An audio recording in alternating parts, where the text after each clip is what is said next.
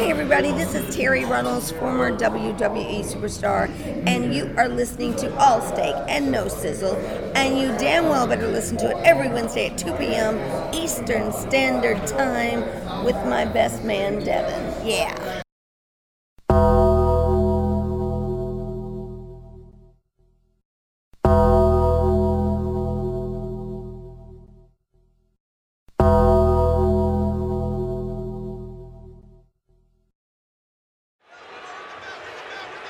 So here we go.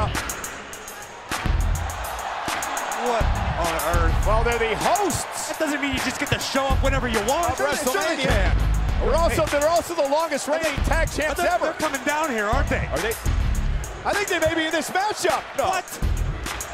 You can't just put yourself in matches when you're the host. Why not? Ladies and gentlemen, as your WrestleMania hosts, we must inform you that we have just received word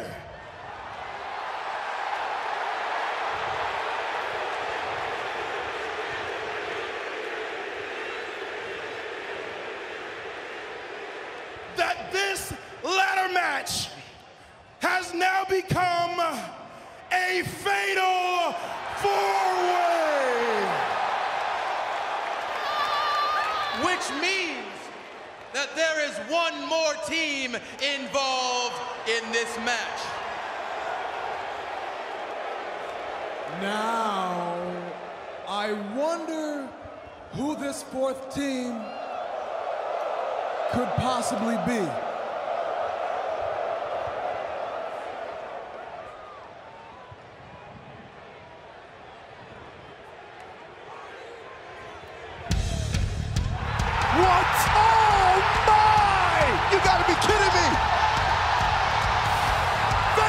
About to be broken. Team Extreme is back. Matt and Jeff, the Hardy Boys are here.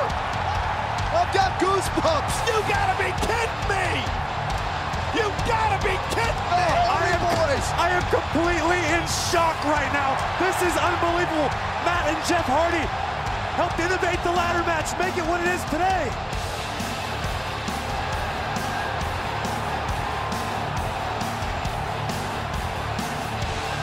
Listen to this place! This is insane!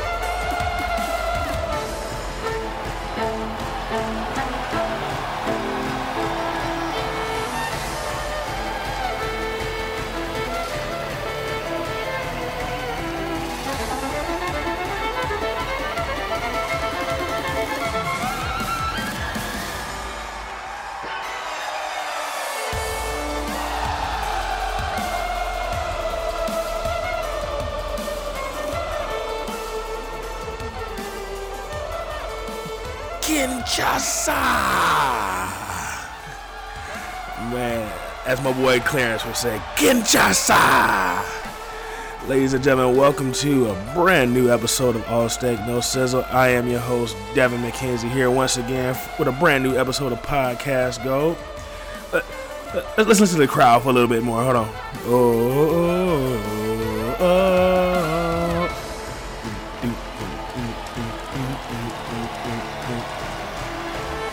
Man, that's got to be the best theme song in the business right now, man. As far as like new theme songs, right up there with Glorious Bobby Roode, man. Wait. Yow! Man, that's good right there. I don't want to keep y'all too long. Make this intro kind of short because this episode, me and my boy Kyle, not the Kyle that was on the episode last week where we previewed WrestleMania. No, this is my boy Kyle Collison. He was down in Orlando for WrestleMania, for NXT. He went to the Jim Ross show. He was there for WWE Access. So I felt like who better to have on the show to recap and break down a WrestleMania card than a person that was actually there. So Kyle joined me. This was Tuesday night after SmackDown. Kyle had just landed back in Detroit earlier that day. He actually went to Monday Night Raw as well. So we talk about his weekend. We break down all the cards. And, you know, he gives us his personal experience being down there for WrestleMania. He shares the ups and the downs, the good, the bad, the happy, and the sad. He gives his thoughts on all the different matches. And it's a very good conversation, people. So I'm going to cut this intro a little bit short so we can go ahead and jump into the conversation. But like I said, like I always say, I need y'all to look out for your boy.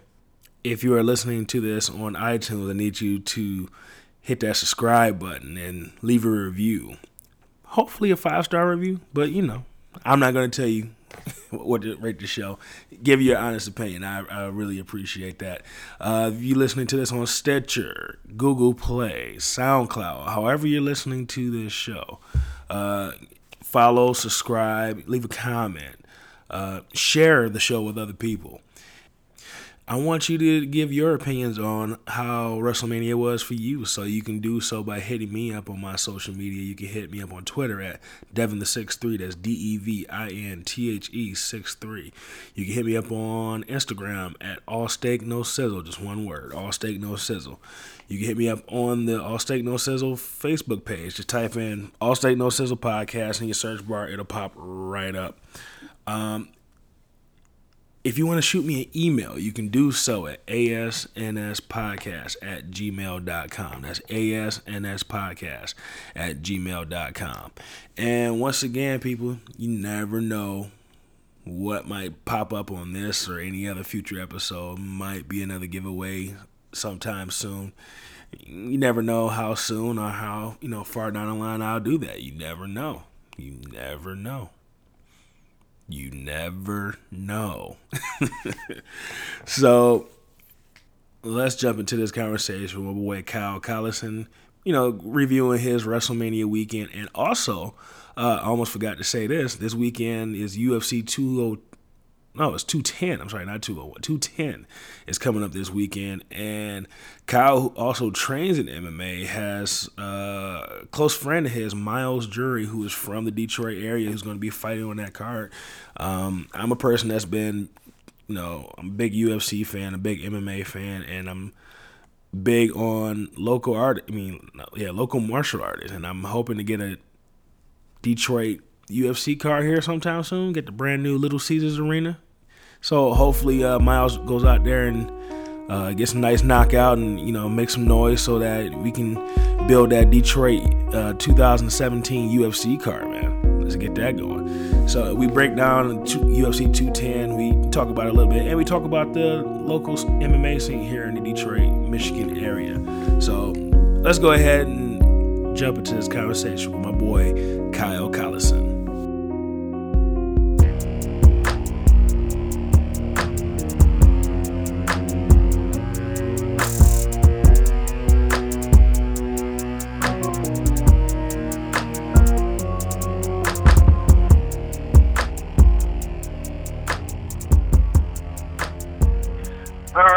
gentlemen, I want you to welcome a special guest. This is my boy Kyle. This is not the Kyle that I had on the last episode. This is a different Kyle. This is Mr. Kyle Collison. So welcome, Kyle, to the show. And thank you, Kyle, for being on the show, man. Yep, no problem. Appreciate you, man. So one of the big reasons why I wanted to have you on the show is because, well, as of maybe 8 hours ago, you just landed back in Detroit after spending the weekend in Orlando. You were down there for WrestleMania, man. So I just wanted to, hear from you and find out what your experience was like, man. So before we jump into WrestleMania and NXT and go through the actual matches, man, what was the weekend like? All the other stuff outside of the wrestling matches. What was the weekend like for you? Well, for starters, man, I didn't know if I even was going to go to WrestleMania because nobody was really talking about going, and the ones that were talking about going were only wanting to get cheap tickets. And my whole thought going into it is if I'm going to go to it in another state, which is something that's always been on my bucket list, I ain't trying to sit in the boons. So I went there a little bit. I guess you could use hesitant as the word because I've never traveled on my own. I've been traveling since I was 2 months old, so traveling doesn't bother me. It's just I'd never been being there by myself. But I have to say, man, I was shocked at how many people, just the vibe of it. Everybody was there for the same thing, and it was crazy all the people I met. I mean, dude, I met people from Scotland, the UK, England, Canada, Florida, Maryland, all over the place, and it was cool because everybody was just real chill. A lot of good people.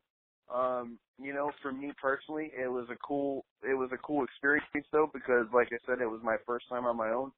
So it's one thing when because I still live at home and things. It's one thing when you got your parents around and all that stuff, but to figure things out on your own. But in reality, man, it was like an adventure, because I've never been to any of those arenas. I've never been to, I've been to WrestleMania before, but I've never been to it out of state. And, it was cool, man. It was just cool to get away, man. All the nervousness I had going into it, I've already decided I'm going to WrestleMania in New Orleans next year. So that's what's up. Well, you know what? It's funny. I've had a very similar experience myself. We're going to talk about UFC later on, but one of the first, actually the second UFC fight I went to was that John Jones versus Glover Teixeira fight in Baltimore. And I was trying to find people to go with me, and nobody could make it. And my boy Dan just told me, Devin, you're getting to the point of your life where you're just going to have to start doing stuff by yourself, man. So, I went on ahead and went and had a great time, met some great people. One of the guys that I met, he's one of my closest friends now, Randy. Me and him go to fights all the time now. So, yeah, sometimes you got to go out there on your own, man, and especially with UFC and WWE, it's such a strong fan base that, you're going to run into people that you're going to get along with because you all have a singular interest in wrestling or MMA or whatever it is, man. So, yeah, I'm glad you were able to go out there. What was that? I said I definitely would agree. Yeah, so I'm glad you was able to get out there on your own, man, and meet some good people, man. That's good. So, what events did you attend, during the weekend? Like I said, other than WrestleMania and NXT show, what events did you end up going to? I went to WrestleMania Access. I went to Jim Ross's show. I went to Monday Night Raw on Monday. So I pretty much got the whole weekend. The only thing I missed was SmackDown, and I even contemplated on changing my flight again to go to that too, but I spent so much money at that point. It was like, dude, I got to chill out. All right. Wait, did you go to the Hall of Fame? What? No, I didn't get out there till Saturday. Because, see, originally, I'd thrown around the idea of going to WrestleMania, and I could have had a little bit better seats for the same money that I paid for the ones I got. But what happened was the guy, let's be honest, the guy's not the easiest person to work for. So I didn't know if I was going to be able to get the time off, because I just became regular at the post office. So I didn't know if I was going to be able to get the time off. So I fly for free normally, but I had to make sure that I could get in and get out. Risk not being back in time for work.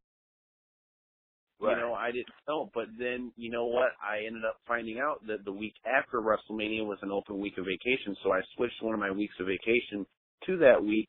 And then when I realized that my flight was going to be delayed, I was like, you know, if I'm going to be sitting here for another 4 hours, I said, you know, I might as well go to WrestleMania or not WrestleMania, to Monday Night Raw, you know, and make the most of it.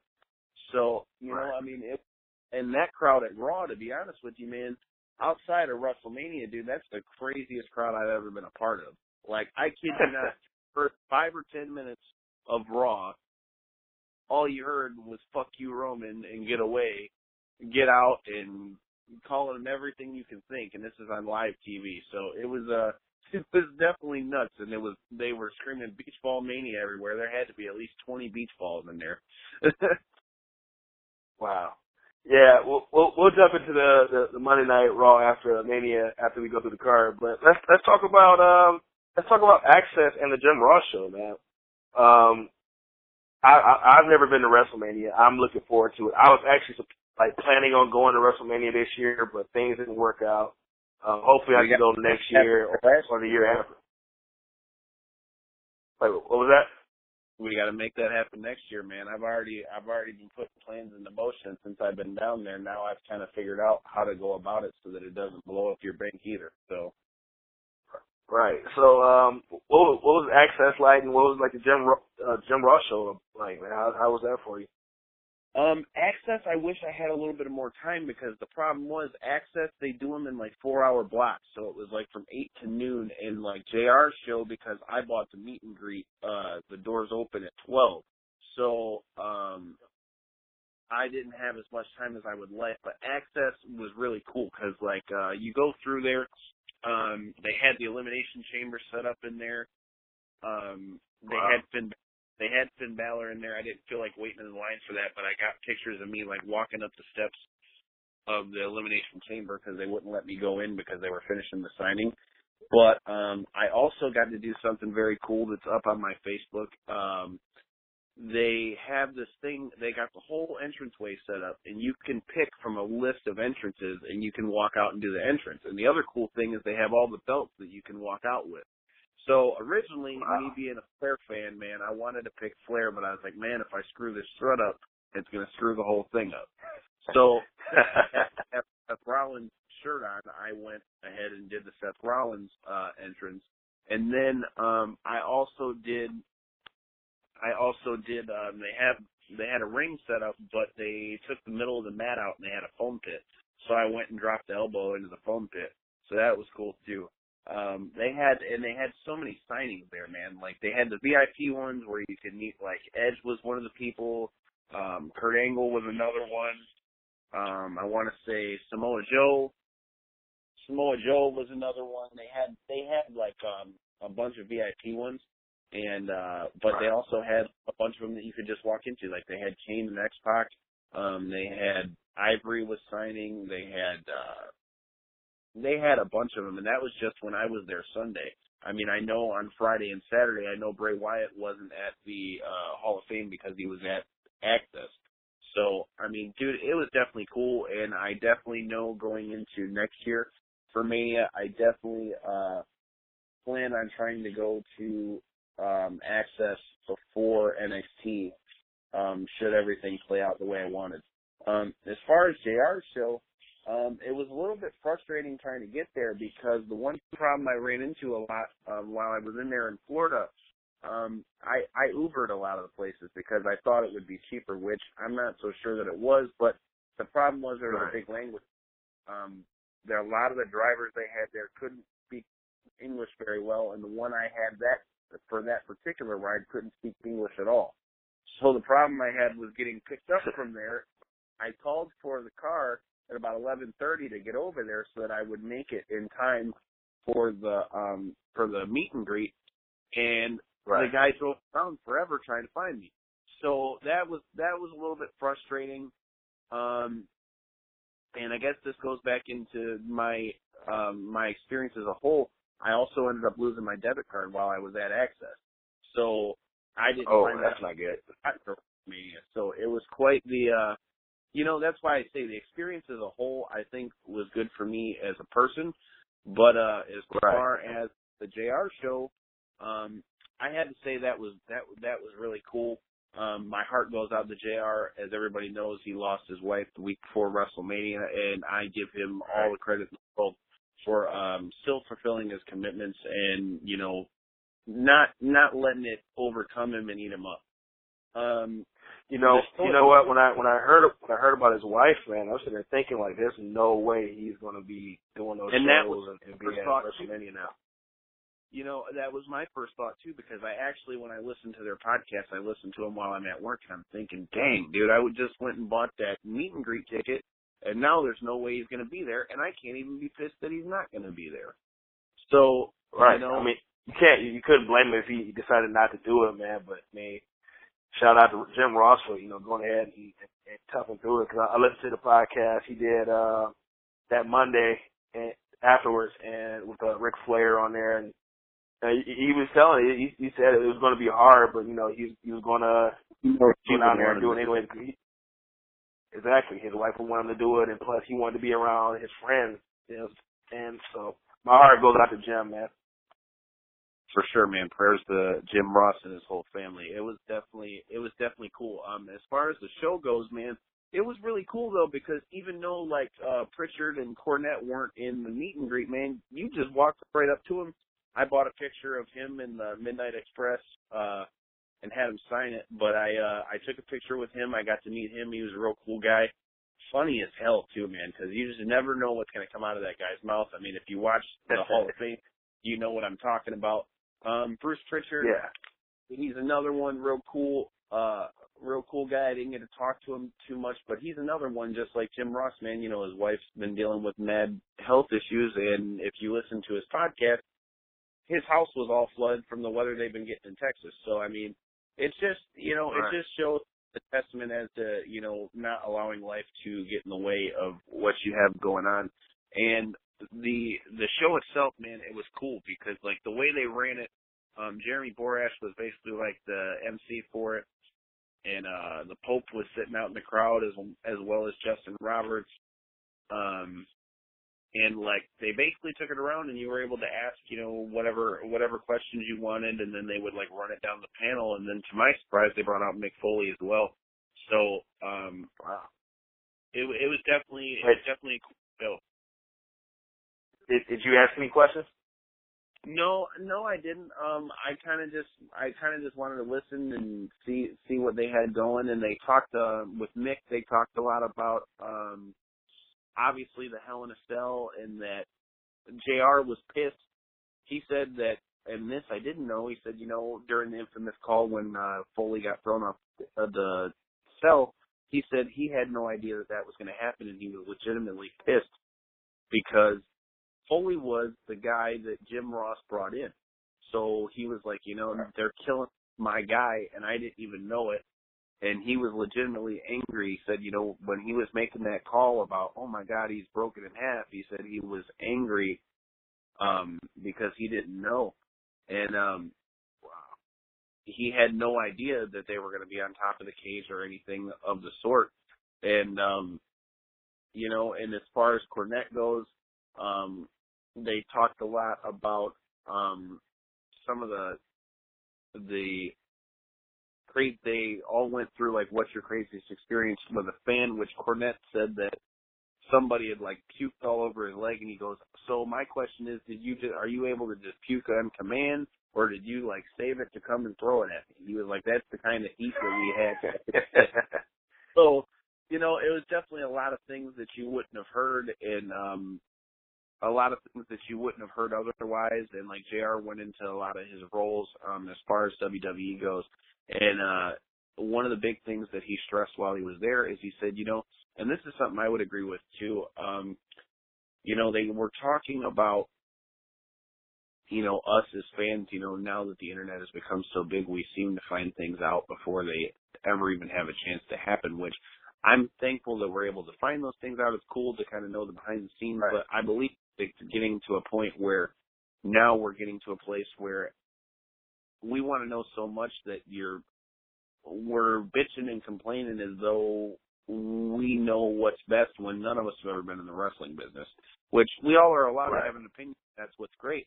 But, you know, to me, like he was saying, like, so many people were calling him about the thing with his wife and wanting to scoop about this and are you going to be at WrestleMania? And JR was just like, you know, you can want to scoop, but it's not my job to give you a damn scoop.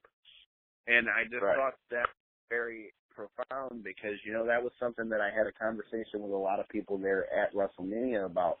So many people were angry over The Undertaker losing. I mean, I feel like we're starting to get to a place in wrestling where people are getting away from, you know, just watching it and letting it happen, and we want to push so hard for what we want. Want to control it, yeah. Yeah, we want to control it so bad that you're failing to realize, dude, the best part of it is it's like any good TV show. You know, you watch Breaking Bad, you watch Sons of Anarchy, you watch whatever, Scandal, whatever, when you watch, you know, you have no control over it. You're just sitting there and watching it. Wrestling is supposed to be the same way. So it's good to know, to be able to know some of those things, but at the same time, I feel like we as fans need to just step back and kind of just let it play out. So that was cool with JR's show, and I was surprised, not surprised, but I was, you know, it was cool that they were all, like, nice and down to earth enough, you know, to come meet you and all these things because, you know, a lot of times, unfortunately, you know, I heard a lot of people talking about in the line. Now, I know that Sting is a good guy, but I met with people that had went to WrestleCon, and they were saying how Sting, it almost seemed like he was kind of just pushing people through the line. So, you know, I was glad that when you paid for a meet and greet, you actually got, like, I got to sit down at the table with him, sit and talk Michigan football with him. You know, Cornette, I got to have a little conversation with him, and, you know, they were all cool guys, you know. So it was definitely a cool experience, and I definitely have to say, especially being a kid that grew up in the Attitude Era and being an Austin guy, you know, it was cool to kind of hear a guy who kind of had the voice to a lot of my early wrestling memories. That's good. Well, let's jump into what else happened Saturday night. Let's talk about the NXT show. Before we talk about the actual show, like going into it, what were your expectations?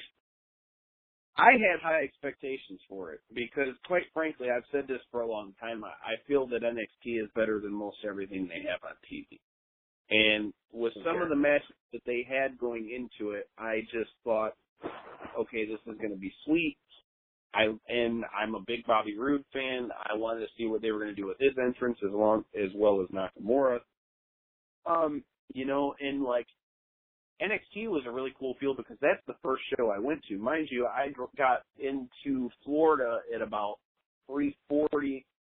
So by the time I got down to by where my hotel was at, man, it was already close to time for, you know, to start heading down towards the arena. So, you know, like the anticipation is cool because it's kicking off. And I have to say, man, the arena that they did that in, pulling up to that arena, man, that arena is by far one of the nicest arenas I've ever been in, for sure. So it was definitely high expectations and definitely a cool vibe going into it. And it was cool to see how some of the fans were getting into it because they had one guy that looked identical to Shinsuke Nakamura. Dude had like red leather pants on, had the black vest on, had his up that way, and yes, he was Asian. You know, and everybody was stopping the guy out on the street. It was cool. That's what's up. So, quick question. Besides the matches that were on the main card, were there any dark matches or were there any NXT tapings for the next week or anything like that?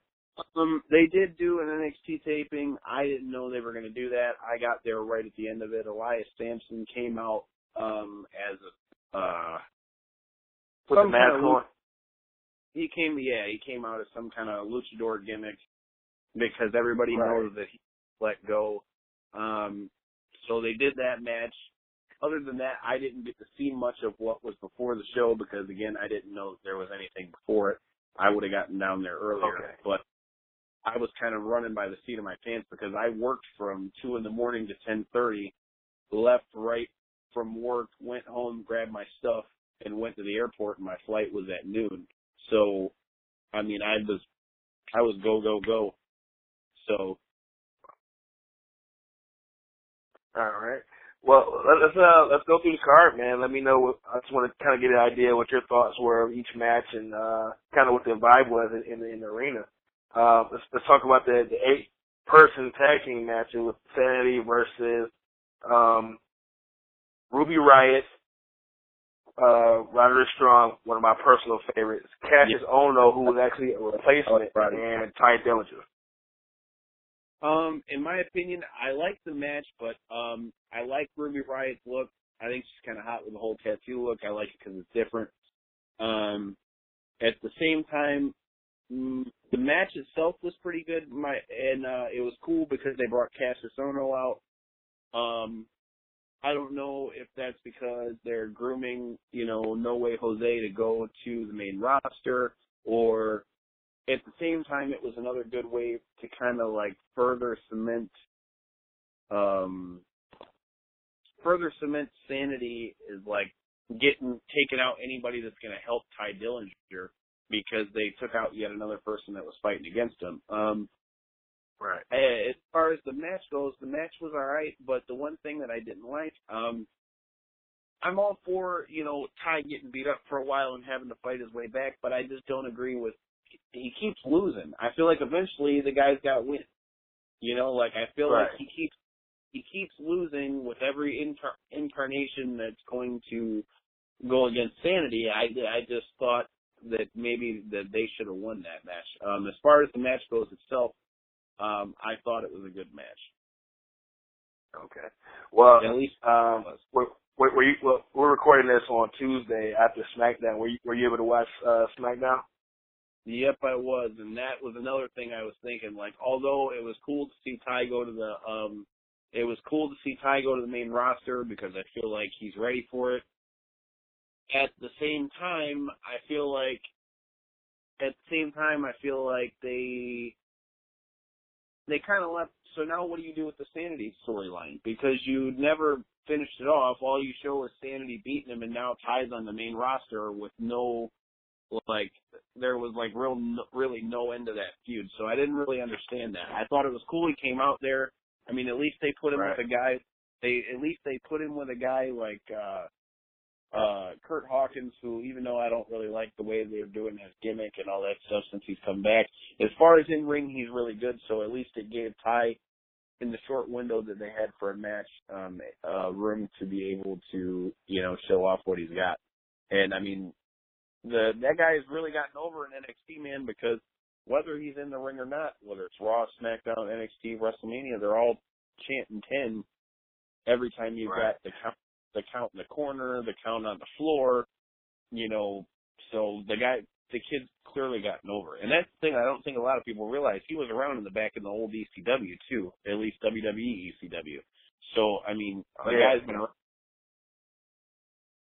And, one thing, I kind of had a feeling that he might come up, but I was hoping that they would keep him down in NXT, maybe just for a little while, and maybe give him a title shot. I would have liked to see him have a title match. I think he's been there for a long time. I felt like he at least deserved a run at the title. Maybe not even win it. Maybe he, goes to NXT Brooklyn and faces Bobby Roode and loses, and then goes to the main roster. But I just wanted to see him get a title match. But that was just me, being selfish. Yeah, and I would definitely agree with that. Like I said, that was my only thing with Ty Dillinger that I didn't like was I just felt like they showed how good he was, but at the same time they never really gave him a big triumph at all. Like, if you think about it, he lost to Bobby Roode when they did their angle, then you had, the whole thing with Sanity, and then they lost again at TakeOver, but yet now he lost again. You could have rebuilt it where, Cassius Ohno or Chris Hero, whatever you want to call him, is going to make this a better fight for them, and then they just kind of just deaded it. But, sometimes we don't know what the long-term story is. They don't, obviously I didn't know going into NXT that they were going to do the Superstar shakeup, so. Right. So let's go ahead and talk about the next match. Is Andrade Cien Almas versus the quote-unquote debuting Aleister Black. And just the reason I say quote unquote is 'cause I literally saw him a couple weeks ago in Youngstown, Ohio. So this is his TV debut. So Aleister Black versus Cien Almas. What was your thoughts on the match, and what was the crowd like for this match?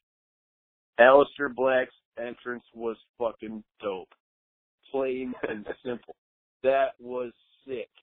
Because you seen when you could see from where I was sitting, because I had a clear shot of the stage and everything, you could see when Almas was doing his thing in the ring that they were bringing this thing out, and I'm like, what the hell do they got stairs and a stand for? Like, it doesn't make any sense. And then they had him bring him up like Frankenstein, which was cool, and I really liked his entrance music. I kind of liked how he kind of did like the meditation sit a few times in the ring. I thought that was cool. Right. Yeah, I think he played the character that they wanted him to play really well. As far as the match was really good. I don't think anybody has any doubt that Cien Almas can have good matches because he's proven that. I mean, I don't know what they're going to necessarily do with his character. As far as the match goes, the match was great. I thought, I mean, there's a lot of MMA base in Aleister Black, which I thought was cool. Obviously, me being somebody that's fought myself and trained and all those things, I like that when somebody can do it and do it well and it doesn't look tacky. The match itself was a good match. I really liked Aleister Black's entrance. That was my thoughts on the whole thing. Okay. Well, let's keep it moving. Let's go ahead and go to the tag team match. It was a three-team elimination tag. The champions, the Authors of Pain versus DIY versus the Revival. What were your thoughts on this match, and what was the crowd reaction like? Best match of the night by far. The crowd was nuts for that match. I thought that was by far the best match. I thought it was really cool how both teams kind of realized, okay, we might not like each other, but we're gonna have to team up to take out these dudes. And I thought that was I really thought I thought that was cool, like, because they had a couple spots where like they were about to fight, and then they realized that the Authors of Pain were there, and then they had one really cool spot where they had like all four of them, help to power bomb them through tables, and then like the Authors of Pain, did well as well. Like they had a couple spots where I'm like, damn, dude, I thought they broke this dude's neck when they did the Death Valley Driver into the one into the corner and one into the barricade. I was like, dude, that shit's nuts. But that match in general, in my opinion, was by far the best match. The crowd was going bananas for that match. Like, I gotta say, over the whole WrestleMania weekend, there was basically the two biggest pops I had for the whole weekend is, one, I'll save that for later. We'll talk when we get to the WrestleMania card. But to me, when DIY and the Revival started doing each other's finishing moves, I popped crazy for that one. Yep, I thought that was cool too. Like to see them doing the Shatter Machine and whatever DIY calls that finisher that they do, man, that was absolutely nuts to me, man. So that was one of my favorite moments. I thought it was kind of cool. So if you noticed, I thought it was cool when they had Gargano, and I want to say it was Dash, it was Dawson, when one of DIY and one of DIY and one of the Revival did the knee thing that him and Ciampa do to try to take them out. Yeah, I thought that was crazy too. I don't know if you've gone back and watched the NXT show since you've been back. Probably didn't have time, but haven't had time. I think you probably had a better view of everything because there's a lot of times during basically the whole night where like the camera crew like missed stuff. So when you saw DIY powerbomb one of the Authors of Pain through the table, but you didn't see what happened on the other side. But I could hear the crowd reacting, so I knew something happened, but you just couldn't see it because I felt like they were too busy. I mean, they were cutting back and forth from stuff, and I felt like they should have had like more wide angles and stuff like that. So I felt like, for me personally, it kind of took away from the match a little bit. But like you said, to me, I agreed. I felt like this was the best match of the night. And I don't know. It seems like anytime you get the Revival and DIY in a ring together, it feels like they're going to steal the show every single time. Well, I mean, at the end of the day, it's like the old saying goes. I mean, the cream rises the crop. If you've got talent, I mean, I feel like that's going to end up playing out, whether that's on the mic, whether that's a, in ring, whatever. I mean, eventually it's going to happen. I mean, look at Daniel Bryan. I mean, even look at Enzo and Cass. I mean, Enzo may not be the best wrestler, but I mean, the guy is money on the mic. And because of it, he's gotten over. So I think, yeah, like you said, I mean, those guys may not be the biggest mic guys, but I mean, at the end of the day, again, that goes to like the new mindset, I guess, of the wrestling fan. Like, people are a lot more, concerned in good matches, so more now rather than the storylines always. So, those guys are really doing their thing. So, all right. Well, let's go to. Honestly, this was the match I was looking forward to the most the whole weekend. The women's championship match, Asuka versus Ember Moon. I saw like footage of a house show match they had a few months ago, so I was really looking forward to seeing this match. Didn't go the way I expected it, man. So what was your thoughts on the match, and once again, what was the crowd reaction like? I thought that I really thought that Ember Moon was going to go over in that one. Me too. The one thing that kind of bummed me out, I really wanted to see that stunner in person, and was kind of pissed that they didn't do it. As far as the match itself, I thought that it was, especially, that's the one thing. I mean, dude, I'm liking a lot of stuff they're doing with the women, and more so with the guys than the guys in a lot of ways, man, because they're getting more and more increasingly more technical, and they're putting together good matches. Asuka's money, and she's going to be a killer when she gets on the main roster. I liked Ember Moon's look. I thought she looked like Storm from the X-Men. That's what it looked like to me, especially with her contacts or whatever she had in her eyes. So, I thought it was good, man. And with two good in-ring talents like that, I mean, it's hard for it not to. And the cool thing with Asuka is Asuka has that mystique of the fact that she doesn't talk very much. So she's like the silent killer. And the same with Ember Moon. Ember Moon hasn't said much either. Yeah, one thing I really enjoyed about the match, like you said, I'm really enjoying a lot of the stuff that the women are doing, but this match was stiff, man. They were laying it in, man. And I enjoy that. Like, a lot of times when you watch women matches, you can tell they're not putting their all into it, but I felt like these two just went out there like, let's just go beat the hell out of each other and make it look good. So I really appreciate that. I agree, man, because a lot of times it's like, and being someone that grew up with, CP and things like that, and when it comes to fighting and things like that, I always had people kind of look at me different. I like seeing things like that when it comes to the women because, I feel like there's this preconceived notion that, like, the women, it's supposed to be easy or, like, oh, they need to not go as hard because they're women. But, dude, they can go just as hard as the men do, and a lot of times, in my opinion, dude, I think Charlotte is probably one of the best athletes that they have in the entire company. So, I mean, I think that just goes to where the women are at nowadays, and I definitely liked that aspect of that match too.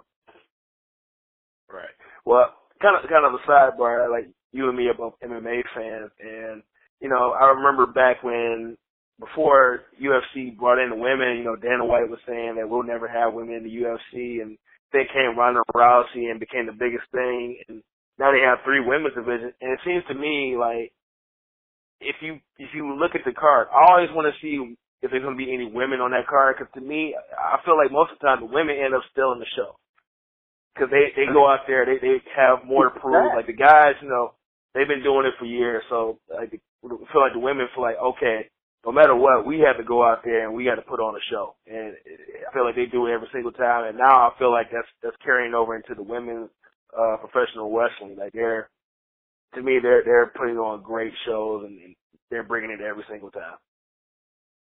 I agree completely. And I think, especially as far as what you were saying, as far as the MMA aspect, I think, the women they scrap, dude.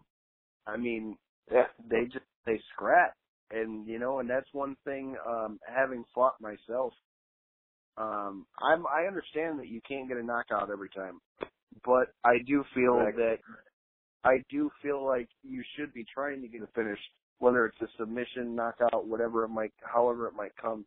In my opinion, I just have never understood the whole mindset of I'm just going to outpoint you. The way I've always seen it is, dude, if I'm in there trying to fight, I want to end this as quickly as possible so that I'm not getting caught. So I like that. Like I said, I like that aspect. I think the girls definitely bring that a lot of times more than the men now because, like you said, they've been around a lot longer. Right. All right. Well, let's go into the main event of the NXT show.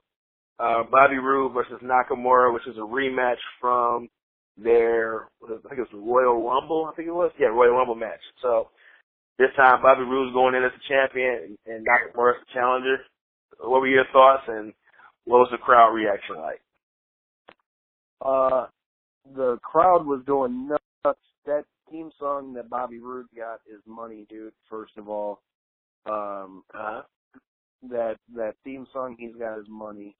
They, they went nuts for the entrance. They had the two baby grand pianos out there playing him out before he ever came out, which was really cool. Nakamura had a pretty cool entrance as always. Dude, I knew that match was going to be dope going into it. I liked it. I'm a big fan of Nakamura, man, and I like Bobby Roode too, and I'm glad to see him finally up shining. In a lot of ways, dude, Bobby reminds me. It's a shame that he wasn't in WWE back then because I think he would have been a perfect fit back in the day for Evolution. It kind of just he reminds me of a new school version of a Ric Flair or a Triple H or, whatever it might be. It's funny you say that because my nickname for him is Mini Triple H. I don't know. I get that vibe, especially back then when they were all wearing the suits for the Evolution deal. I think he would have fit in perfect for that. Right. I was kind of hoping that maybe it's going to happen in the future. I feel like Triple H is building a stable. It looks like it's going to be Samoa Joe and Kevin Owens in that stable. I was hoping that maybe in the future, Bobby Roode comes up to Raw and he kind of joins that group and forms a new version of Evolution. But that's just wishful thinking. And hopefully down the line we'll see that. I wouldn't be mad at it at all. It's just a matter of how they want to play it out because obviously who knows what they're going to even do with Kevin Owens and Joe at this point because they haven't really defined the roles for Joe yet either. So, I mean, I definitely wouldn't be opposed to that either. Okay. But what did you think about Bobby Roode going over and defeating Nakamura for a second time? I think that was the right move because I think everybody knew that he was going to be coming to the main roster. I think there was just that vibe that you knew he was going to come. It was just a matter of whether he was going to go to Raw or are you going to go to SmackDown? Where are you going to go? So I wasn't mad at it, and I liked that. I don't know if it was SmackDown, which personally I felt like that was the best move because a lot of people might not know, but when SmackDown went live, a lot of that original NXT writing team went to SmackDown. That's why SmackDown has a very different feel than Monday Night Raw. So I felt like Nakamura going to SmackDown was the perfect fit because they worked with him before, they know how to use him. And I just feel like there's a better writing team on SmackDown. I thought it was the perfect situation for him. Agreed. And plus they need another star. That's another thing. I like the idea of them doing Shinsuke and AJ if he's still around if he's still around by the time, the Superstar Shakeup happens. But as far as NXT goes, man, I really thought that it was cool the way they kind of let Nakamura do his send-off on the way out. I don't know if they showed that on the show because I haven't watched it back. but they kind of did like a big send-off for Nakamura where they gave him the ring and let him do his thing. So I thought that was cool too. Okay. And to put a button on NXT, what do you think about the presentation of the new titles, and what is your thoughts on how they look and what it was like in the building? You don't like them? I don't like them because they're getting to a point. I liked the titles when they were all different. I was literally just talking with my mom about this today because I wish I would have had one of them belts for JR and them to sign. I've been thinking about buying one for a while, but I don't like how they've pretty much made it as though like the titles, they all look the same. I mean, if you look, the world title and the women's title look the same. You know, I liked that NXT's world title was different than the world titles on the main roster, and the women's title looked different. Now they all look the same. If you look at the ones on Raw and SmackDown, I didn't like that they, look at it. The WWE one is the same as the Raw one, except the Raw one's red. You know, the women's titles, personally, I like the women's titles better. I like the white title, but I mean, all that you did different was that they're red and blue, and I hate the way they did the tag team titles. So, I'm a fan of the titles looking different. Right. And then, too, they introduced the UK titles. That's pretty much the same format as the, world titles and the women's titles. It looks a little bit different. It looks better, but it's the same, same template. They just added some more stuff to it. So, yeah, I definitely agree with you on that. Although I do like the NXT tag team titles better, the new one. I like those better, but the NXT women's title looks like the old X Division title from TNA now, and I really don't like the new NXT championship. So I'm not a fan of it. I think they should have leveled out overall. What tag team titles look like, though. I couldn't see what the tag team titles look like. Did they come out with new ones for the tag team titles? Yeah, they changed all of them, all three titles. Honestly, here's something I've been thinking about. Like, I feel like they need to add another NXT title, like a television championship or something like that. I think that would be good, because that way you can build up secondary feuds on for the NXT takeover specials and stuff like that. And you can have like I don't know if you ever used to watch like Smoky Mountain Wrestling back in the day. You might be too young to remember that. But they used to have the television. I was too young to watch it as it happened. Yeah, they used to have like the television championship where like at the beginning of every show they would literally like put like names in a hat and do a drawing, and whoever drew their name, they challenged for the television championship that day. So it's a good way to keep something big for the Wednesday shows, and then like I said, you can build up secondary feuds too. So just an idea I had. My views with that. As far as NXT, I don't necessarily like that idea, because as far as NXT goes, I like the fact that I kind of almost like the idea of there being less titles, because at the end of the day, then you're all striving to get to that goal. I feel like sometimes when there's too many of the secondary titles, like how they've got, back in the day, how they had the Intercontinental title and you had the U.S. title and you had the European title. It's like you're a champion, but what does championship really mean? So I kind of like the idea that the titles, I feel like, mean more. Now on the main roster, I liked when Cena had the U.S. title, how every night they were having somebody challenge for it. I think something like that could work on the main roster. As far as NXT goes, especially with the amount of time that they have, I don't know that necessarily would fit as far as NXT goes, just because of the time that they have. But on the main roster, I definitely agree. I think that would be. I really enjoyed the way that they did that with the U.S. title, and I'd like to see them do something similar with the Intercontinental title, because the Intercontinental title, when I was growing up, was known as the working man's title, and they were defending it, like at every pay-per-view. And now, it's the way they have it, I feel like it's lost some of its luster in a lot of ways. That's a good transition to WrestleMania itself. Well, before we talk about the actual card, what time did you get there for WrestleMania? I got there. Okay, so JR's show ended at like 4:00.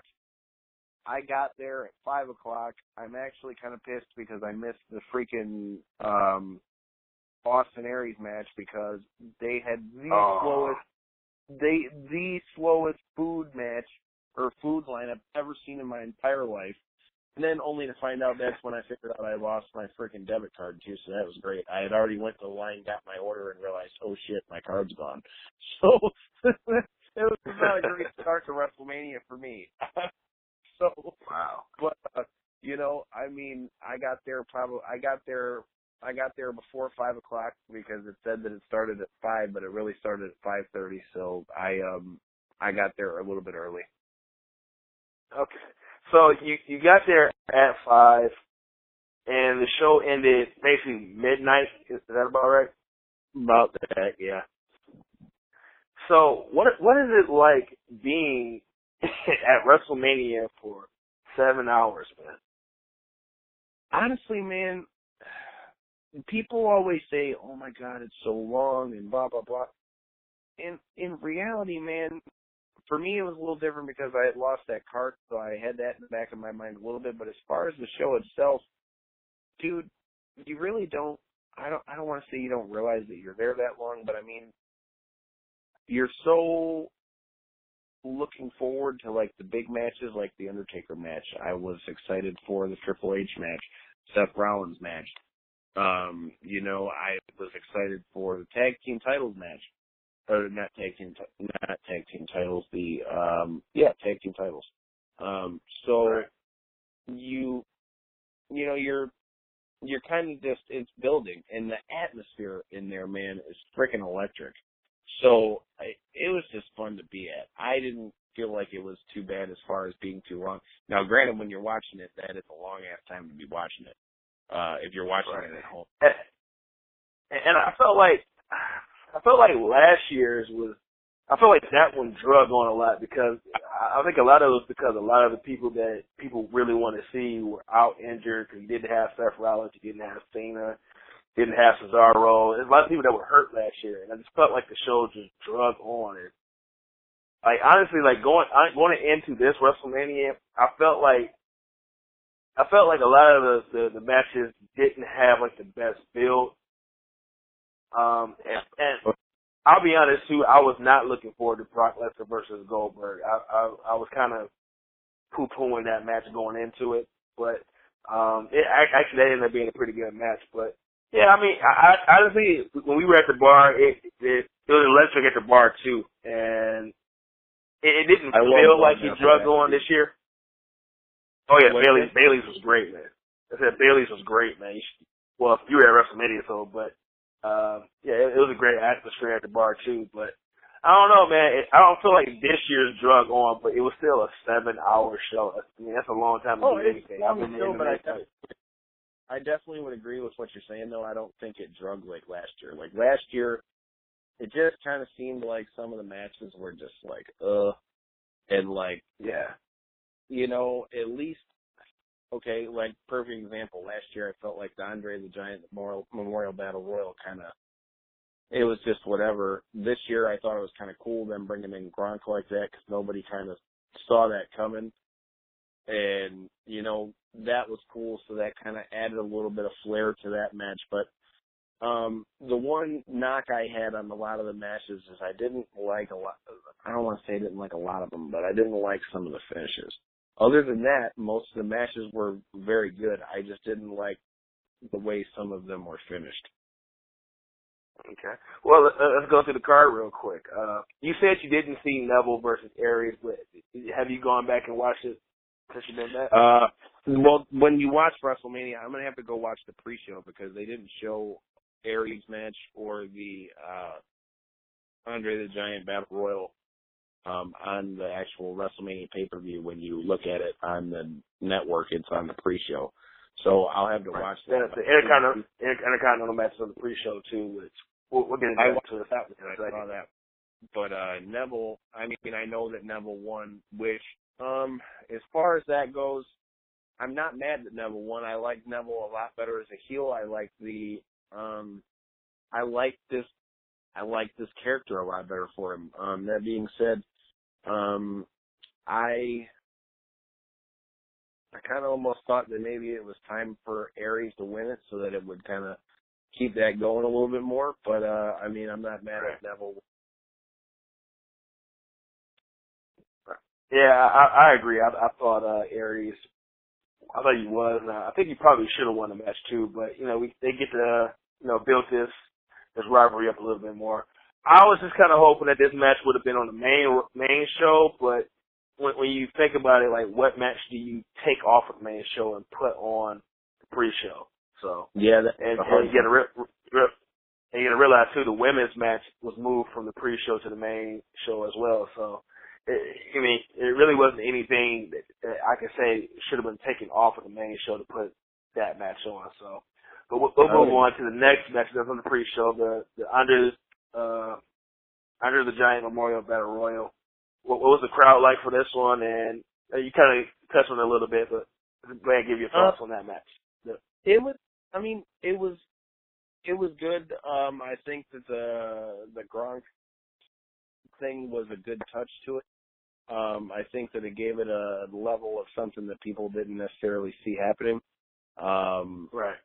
I am happy that Mojo Rawley won. I didn't think he was going to win. I thought that it was going to be Braun Strowman. I was really shocked, and the crowd was really shocked when he went out and the Big Show went out. So I liked Mojo Rawley winning. I think that he's got a lot of upside. I don't know if you saw his promo tonight on SmackDown.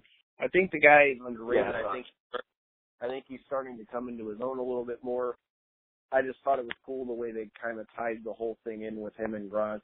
And, it was good for what it was. Okay.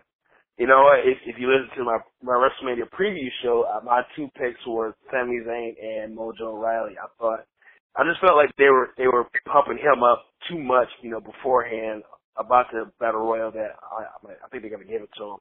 And I kind of had a suspicion that Gronk was going to be involved somehow. So it played out pretty much how I thought it would. Let's go ahead and jump to the next match, which was the Intercontinental match. Baron Corbin versus Dean Ambrose. What was the crowd reaction like, and what were your thoughts on the match? The crowd was hyped because it was the beginning of it. As far as the match goes, I think it was decent for what it is. I like Dean Ambrose. I think Dean Ambrose kind of reminds me of trying to think of who it was. I just was thinking about this, but I like the he'll fight anybody, kind of stance, and I kind of like the way they've kind of done some, like, I guess equate it to Stone Cold in a little bit about how he does like the things that you don't see coming, like when he showed up standing on the forklift since he got the forklift dropped on him kind of deal. So I liked the match for what it was. I like Corbin. I think Corbin has a lot of upside. The guy's a hell of an athlete. I think he plays the role of a heel very well. It was good for what it was. It wasn't like anything super special, but it wasn't a bad match at all. And I agree too. And honestly, I thought the match was kind of boring, personally. And I felt like it wasn't their fault. Cause I don't know if you watched SmackDown tonight, they had a street fight. And I felt like, well, if they were going to do a street fight, they should have did that 2 nights before at WrestleMania. I felt that would have been added more to the match because it was a personal feud. The guy dropped a forklift on him. So, like, why are you just having just a normal, regular match? I felt like it should have been a stipulation in the match. And then 2 days later on SmackDown, they're having a street fight. So I think if they had, and the street fight was really good. So I think if they had reversed it, had the street fight on WrestleMania and maybe just a regular match tonight as we're recording this, I felt that would have been better. But I don't know. I just felt like they missed the opportunity there by not giving that match a stipulation at WrestleMania.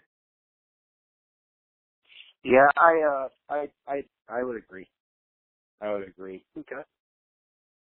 All right. Well, let's jump into the main card. The first match on WrestleMania was honestly a match that when they announced it, I was not looking forward to, but in typical AJ Styles fashion, stole the show.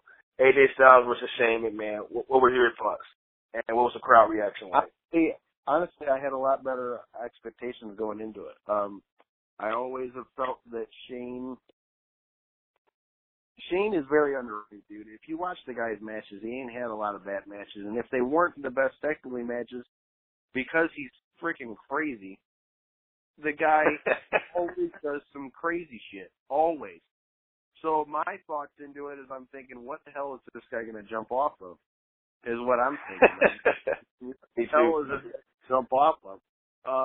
And a lot of people were complaining about the matchup with him and AJ Styles, saying AJ should have had something better, but look at it this way. They're putting him against Shane. So if he's going against Shane, that should tell you a lot as to what they think. That should tell you a lot as to what they think of him, because they're not, Shane's never wrestled bums ever. So for him to be wrestling against Shane says a lot about what they thought of him. I thought that it was kind of, I liked how they went back and forth with the coast to coast. The crowd was definitely hyped because everybody loves AJ Styles, and right. Shane as well. I liked how Shane kind of had that, just like he wanted to get back at AJ for the whole thing with the car, and I really liked.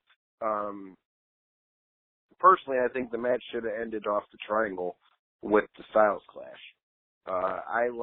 I just liked the way they set that up. I thought it was cool the way Shane caught him in the triangle, and I liked how AJ turned that into the Styles Clash. I thought it would have been more climactic for them to win him to win that way as opposed to a phenomenal forearm. But as far as the match goes, I liked it. I actually bought, they had, I don't know if you've seen any of them. I wish now that I know that it was Undertaker's last match, I would have bought one. I bought, if you've ever seen, how, the Roots of Fight stuff, how they'll have, fight card shirts. And I bought one that says the Phenomenal versus the Money, and it's got their symbols on the front, and on the back it's got the tail of the tape with WrestleMania 33 on the back of it. So I bought that one. So yeah, I liked the match, but yeah, like I say, those are my thoughts as far as I liked it. I think for me, I just feel like AJ is probably, if not the best, he's one of the top 3 people in the company right now as far as wrestling. And the thing about Shane is, Shane's crazy. Shane's going to do something amazing. But as far as, in the ring work, not the best. I was saying it the whole time. I don't think this is more. I don't think. But he's not bad, but it's when you have the best guy in the business right now, I want to see him against another top guy like that. And I was saying the whole time, I just don't want to see Shane McMahon throw punches, because him throwing working punches is terrible. Him throwing real punches actually looks pretty good, because he ended up giving AJ Styles a black eye, but his working punches is terrible. And it's just I was not looking forward to it. And then when you have a guy like Samoa Joe that didn't wrestle at all on WrestleMania, I'm like, well, why not do AJ versus Samoa Joe? Or I just felt like AJ deserved a bigger spot in the match. And hindsight being 2020, like I said, it was a great match. It turned out to be great, but I don't know. I just felt like he needed a bigger match going into it. Just personal. Yeah, but I would agree with that. But then you also got to look at it this way. Yes, you could have put him with Samoa Joe, so yes, you had that option. But granted, they're on different shows. Who are you going to put him with? Think about it. You don't have really a lot of other big names that weren't taken up. Well, another one, John Cena. I hate John Cena, but 2 of them have great matches, and I just felt. Well, yeah, but you've already seen that times though. True, but you haven't seen it on the WrestleMania thing. And honestly, this is jumping a little bit ahead. I know most people don't like John Cena, and a lot of people wanted to shit all over him proposing to Nikki and all that.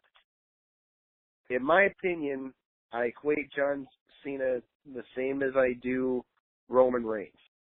Okay? John Cena sucked when he came in. He got a lot better over time. I kind of liked how they brought I like when they bring the real life aspects into the matches, and a lot of people shit all over him proposing to her, but the way I see it, man, good for him. You know what? In reality, okay, let's look at this. Forget it being wrestling. If I'm a guy and I'm going to propose to the girl that I love, dude, that's a pretty dope-ass way to do it. I'm not going to lie. Right. If I had the opportunity to do it that way, I would have done it. So I wasn't hating on it, and I like to see people happy. So I told the people that were sitting around me, I was like, man, everybody's wanting shit all over it. Just shut the hell up and let the guy be happy. Like, you could tell she didn't know it was going to happen. So,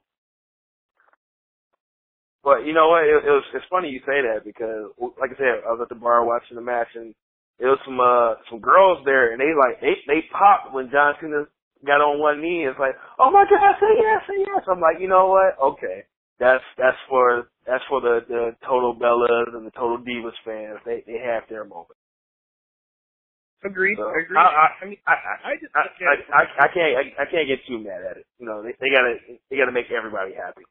Well, and I look at it just from a human being standpoint of it. At that point, you knew they had to bring that into it somehow because Maurice was talking trash about how they didn't have a real relationship the whole time and all these things. And, I mean, in my opinion, dude, I'm a big fan. I want to see everybody happy, man. And the cool part of it for me is I thought that it was cool that you could tell that Nikki didn't know it was going to happen. Right. And I gotta say, I said this on the preview, man. I was like, the way they built this up, if John Cena doesn't propose to her at WrestleMania, John Cena is the biggest asshole in the world because they brought so much real life stuff into it, man. It's like if he doesn't propose to her at WrestleMania, he is a true asshole. So I mean, it was a good moment. The match was, you know, it was a match. It was okay, you know. But yeah, and I mean, it wasn't anything spectacular. You can't really expect a whole lot out of the mixed tag match, I don't think, especially considering Maurice hasn't wrestled in how long. You know, Nikki, I think, proved she can wrestle, but I mean, when you've got somebody that hasn't really been in the ring, obviously she probably had been training to get ready for it. You can't really expect that it's going to be like, I don't know, you can't expect it to be like match of the year. So, right. All right. Well, we got that match out of the way. So let's backtrack to the KO versus Y2J match, which I personally felt didn't get the shine it deserved. I thought this should have been a Universal title match. Me personally. I would have liked I said that I would have liked that going into it too. Yeah. I felt like this should have been the main event of the card. So, what was your thoughts? And So what was your thoughts about the match, and what was the crowd reaction to it as well?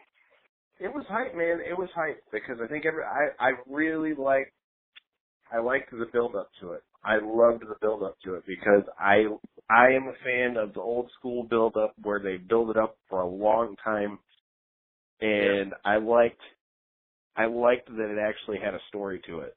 I liked that it had a story to it. The match itself, you can't ask for two better people as far as a match. I watched it back today when I was watching WrestleMania, and I liked the elements of how they, you know, throw in, well, I was never your friend, you son of a bitch, and all this other stuff. Like, it's the little subtle things like that I think are cool. Right. Although I think the powerbomb to the apron is cool, I don't really like that as the finish. I feel like I felt like a lot of the finishes were abrupt. As far as the match itself, I liked it. I thought it was cool. The crowd was definitely hyped for it. But at the same time, I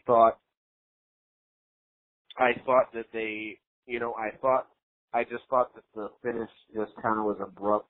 I wasn't mad at the powerbomb, but I thought that they should have finished it a little different. But good match, though. You know what? Here's the one thing I'll say about that.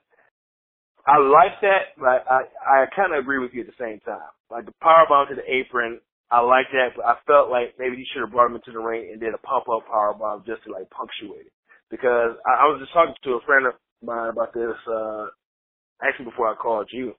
Like I guess it's the old school in me, but I hate watching every match where people are kicking out of each other's finishers. So the fact that he actually finished him with that apron powerbomb, I was happy with. I felt like he probably should have got him back in the ring, did a pop-up powerbomb, then finished the match. Okay, I wouldn't be mad at that. I wouldn't be mad at that. But I'm so tired of people just kicking out of finishers because I felt like maybe that Shawn Michaels Undertaker match started it, but they were doing that because it's like they're two icons, going up against each other, and it happens too often. Those two guys can do it, but I don't want to see Dean Ambrose and Baron Corbin. Not saying that they did, but I don't want to see them kicking out of each other's finishers. Like Roman Reigns, the moment I turned on Roman Reigns, I was a Roman Reigns fan, but the moment I turned on was when he kicked out of the Styles Clash. And I'm like, no, you're not supposed to kick out of that move. But it's like when you're kicking out of the finisher, it's like it's not a finisher anymore. Yeah, and I hated that. It's like you can't just keep kicking out of people's finishers. But at least with Shane they added the element of he only had the one arm. He didn't have both arms. True, but I just don't like it in general. So, I mean, if you shouldn't call it a finisher then. If you're not finishing people with your finisher, it's just a signature move. My personal opinion. But I enjoyed KO Jericho. Like I said, I felt it should have been the main event. But, I would have liked for it to be, but at the same time, I can understand the reasoning for putting the title on the Brock Goldberg thing because they were trying to make it such a big thing, and the title naturally does that. So, right. Well, let's jump to the next match on the card, which was the Raw Women's match. It's a 4-way elimination match: Nia Jax, Bayley, the champion, Charlotte, and Sasha Banks. What was your thoughts, and what was the crowd reaction like? Charlotte's entrance was fucking dope. Okay, I caught the picture right at the right time. I don't know if you saw it or not, but I caught it right when all the fireworks were going off with the ring in the background and all that. I thought it was dope. I thought it was dope how they recreated her dad's entrance in WrestleMania 24. As far as the match, I thought it was put together well. It was put together well as far as they all realized they need to get Nia Jax out of there. They all realized they got to put her out. And I thought that it was a good way to end it by making sure that it was Bayley and Charlotte at the end of it. Plus, I thought it was a good touch to have her win with the Macho Man elbow, considering how much Charlotte had touched on her being such a fangirl and all that stuff. I thought that's a good way to end it. The only thing I didn't like is they did this throughout the whole damn card. I don't know why the champions were coming out first. Yeah, that bothered me. Like, another thing we were talking about that I found funny. Sasha Banks, had a cart escort her down to the ring, but like Nia Jax, she didn't have no offense, but yeah, she's like the biggest one in the match, but she had to walk the whole way while Sasha Banks, the smallest in the match, got a cart. But that was just something I found funny.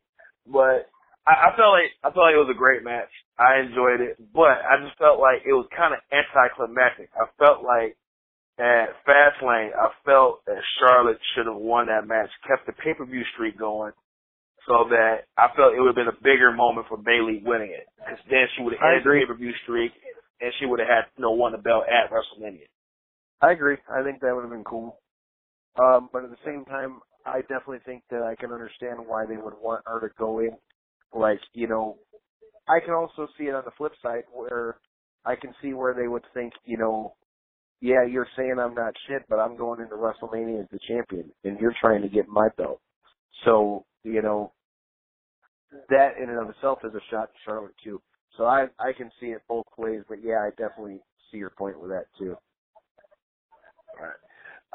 The next match, I want to hold this off. I want to hold this match off because this is my personal favorite. But so we'll jump over to Seth Rollins versus Triple H.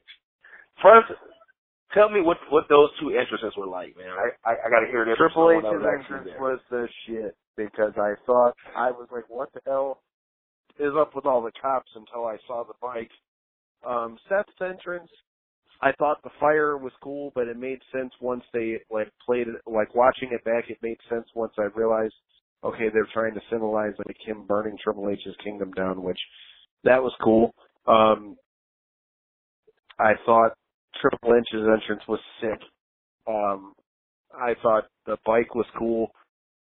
Stephanie's gotten so much better over time, not only with looks-wise, but, playing that character of just that evil, wife or whatever you want to call it. That I thought that was well. As far as the match, I don't think you could have expected a bad match. I mean, I really thought that it was a good match, and I liked the fact that they finished it with the pedigree. I think maybe they should have, built up more that he has, taken what Triple H taught him and is pretty much made it his own now with the pedigree. But other than that, I mean, the match was cool. I liked the gold get-up that Seth had on. I thought that was dope. Right. What did you think about Steph going to the table, man? Didn't see that coming. Thought that was cool, too, because I didn't think they would do that. Vince even brought that up on Raw the next night. So I thought, I didn't see that coming.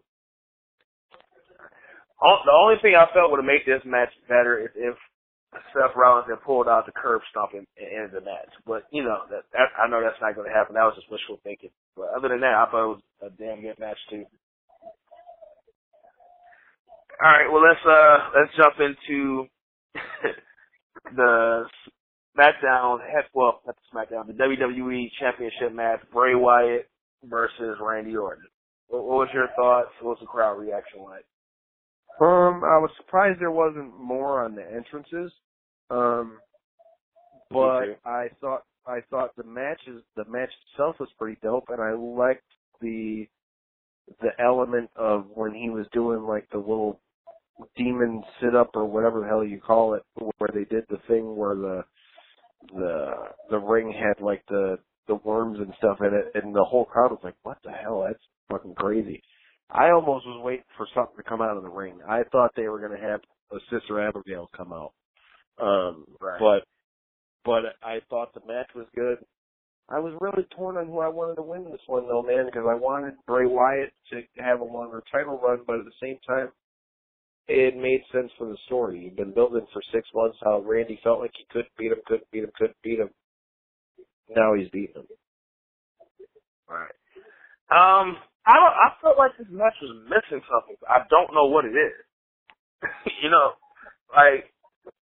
I think it might be the finish. Like I said, I wanted Bray to keep the title, but it was good. But I just felt like it was missing something. But I don't know what it was missing. You know what I mean? I think they should have had Sister Abigail come out. That would have been. Yeah, I think that might be. Especially with the way that they were insinuating that was what that was supposed to be symbolizing. I think that would have been the icing on the cake with it. But okay. Well, let's go over to the Raw side, the Universal Championship match, Brock Lesnar versus Bill Goldberg. Now, I definitely want to hear what the crowd reaction was on this one, and what were your thoughts as well? I liked it. It was better than, I knew it wasn't going to be a super long match. I was glad it wasn't a quick blow-off. It was one that felt more like a real fight because both of them, everybody knows that both of them are legitimate badasses. And I liked the fact that they just beat the hell out of each other because you were it was high hitting. It was like Smash Mouth football. It was it was real hard hitting with all the spears, jackhammer, F5, all that stuff. So for what it was and what you had to work with, I thought it was good. The crowd was definitely hyped. You had some that wanted Goldberg to win. You had some that wanted Lesnar to win. I think the right guy won. I think Brock had to win this match because if you have him go down 3-0, dude, I don't really understand that. It doesn't make sense. Really, I had forgotten that Brock lost at 2004 at WrestleMania 20. So I thought he should have won the last match so that it made it 1-1 going into this one, and then Lesnar wins the climactic blow-off so much, so to speak. So, but for what it was, good match. It was hype. The crowd was hype. And I've heard JR talk about it before. I mean, at the end of the day, dude, Brock Lesnar's bar none probably one of the top 2 or 3 stars they've got. One of the top 2 or 3 stars they have in the company. I mean, at the end of the day, the guy's over. And it ain't as a heel, it ain't as a baby face, he's just a badass, plain and simple. Okay. So I don't know if the crowd was keeping up with it, but we did get 10 German suplexes. Was the crowd keeping up with it? Yep, they counted them out. They counted them out. And the thing is, I think the crowd willed up to 10 because I heard a lot of people that were there say that they thought that he was tired at about 9. So, yeah, I mean, it was, dude, everybody was counting around with it. And honestly, I was surprised they did that many. I was surprised that they let him throw Goldberg around like that. I mean, I kind of saw it coming. I felt like the way Goldberg was, annihilating Brock, leading up to it. I think he had to take a bunch of German suplexes this time. I just felt like it. That's kind of what they were leading up to, taking the suplex city in the match. I agree. And I mean, that's become his staple. And the thing is, if you don't have Goldberg take those, he suplexed John Cena 16 times, okay? If John Cena, who's undeniably their biggest star, can take 16 suplexes, you can't have Goldberg not take it. Right. All right, let's move on to the SmackDown Women's Championship match. It was a 6-pack challenge. Your thoughts, and what was the crowd reaction like, especially to Naomi and Glow? I was surprised. I thought it came out better than I thought it would because I didn't like the idea there being that many of them. I didn't like the 6-pack challenge idea going into it. I thought the match was better than what I expected, and the crowd definitely went apeshit for Naomi's entrance and her winning with it being in Orlando. For what it was, I definitely thought it was. I thought it was good. Big fan of Alexa Bliss. I hope they do something with Mickie James as well. But I think they had the right person win. I think Naomi should have won. So, I mean, for what it was better than what I expected. Okay. Yeah, I'm glad Naomi got the belt back. She got it in her hometown. And hopefully that knee is all right and she'll have a good run. Now, I saved this match because, honestly, this was probably my favorite moment of the whole night. The Raw Tag Team ladder match with... How do I know that's originally it was Luke Gallows and Carl Anderson. They went in as the tag team champions against Enzo and Cass and Cesaro and Shane. But then they swerved us, and then one of my favorite tag teams of all time. Honestly, I felt like these guys have the best gimmick in wrestling right now. The Hardys came back. Before we even talk about the Hardys coming in, what was the feeling like in the crowd when it was just those 3 teams in the ring, and before the New Day came out and announced it was going to be a 4-way? I mean, everybody was kind of hyped because it was a ladder match, but I mean, when the New Day came out, I mean, I honestly didn't think the Hardys were going to come out because I knew they were wrestling for Ring of Honor the night before, and I knew they were under a contract, and I had read things that Jeff had said, that they hadn't been offered contracts, and I saw that, I mean, I knew they were under contract with Ring of Honor, so I thought, and I literally told the people that were sitting below us, I said, bro, they're not going to be here because they were just wrestling at Ring of Honor. And these guys didn't even know what Ring of Honor was, and I'm trying to explain to them. I was like, look, they're the champs somewhere else. And not only were they wrestling at Ring of Honor, they were wrestling at Ring of Honor the night before in a ladder match. You know, so I didn't think there was any way they could come out. And then when the New Day came out in their wrestling stuff, I was like, well, that pretty much lets you know it's going to be them.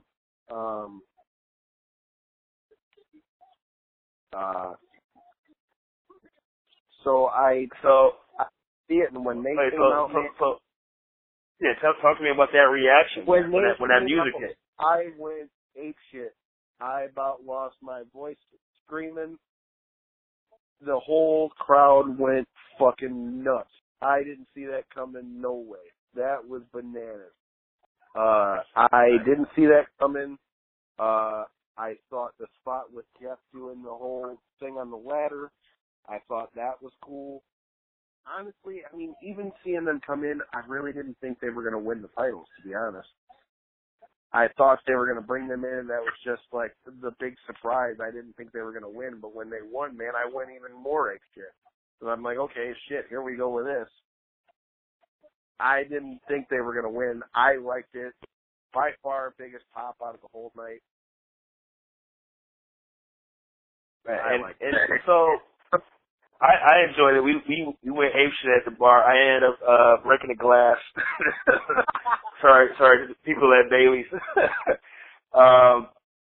Like I said, my favorite moment of the whole night. But so now that brings up a question. So the crowd was chanting delete. Matt Hardy still had the great streak in his hair. He did a couple delete, gestures during the match and, during the whole thing. So now the question is, will they get to do the whole broken Matt Hardy gimmick? That's the question. Because they came up the next night on Monday Night Raw, they wrestled the match. Once again, kind of teased delete, but they didn't really talk, and they didn't say the words broken Matt Hardy. So the question is, do we get the full broken gimmick, or is it just a nostalgia act of the Hardy Boys? Well, I mean, I don't know if you've gotten the same vibe as I have, but if you've noticed from like Bobby Roode to AJ Styles to Samoa Joe, I think WWE is finally getting the message that you can't. When somebody's got a gimmick that's working coming into it, don't fuck with it.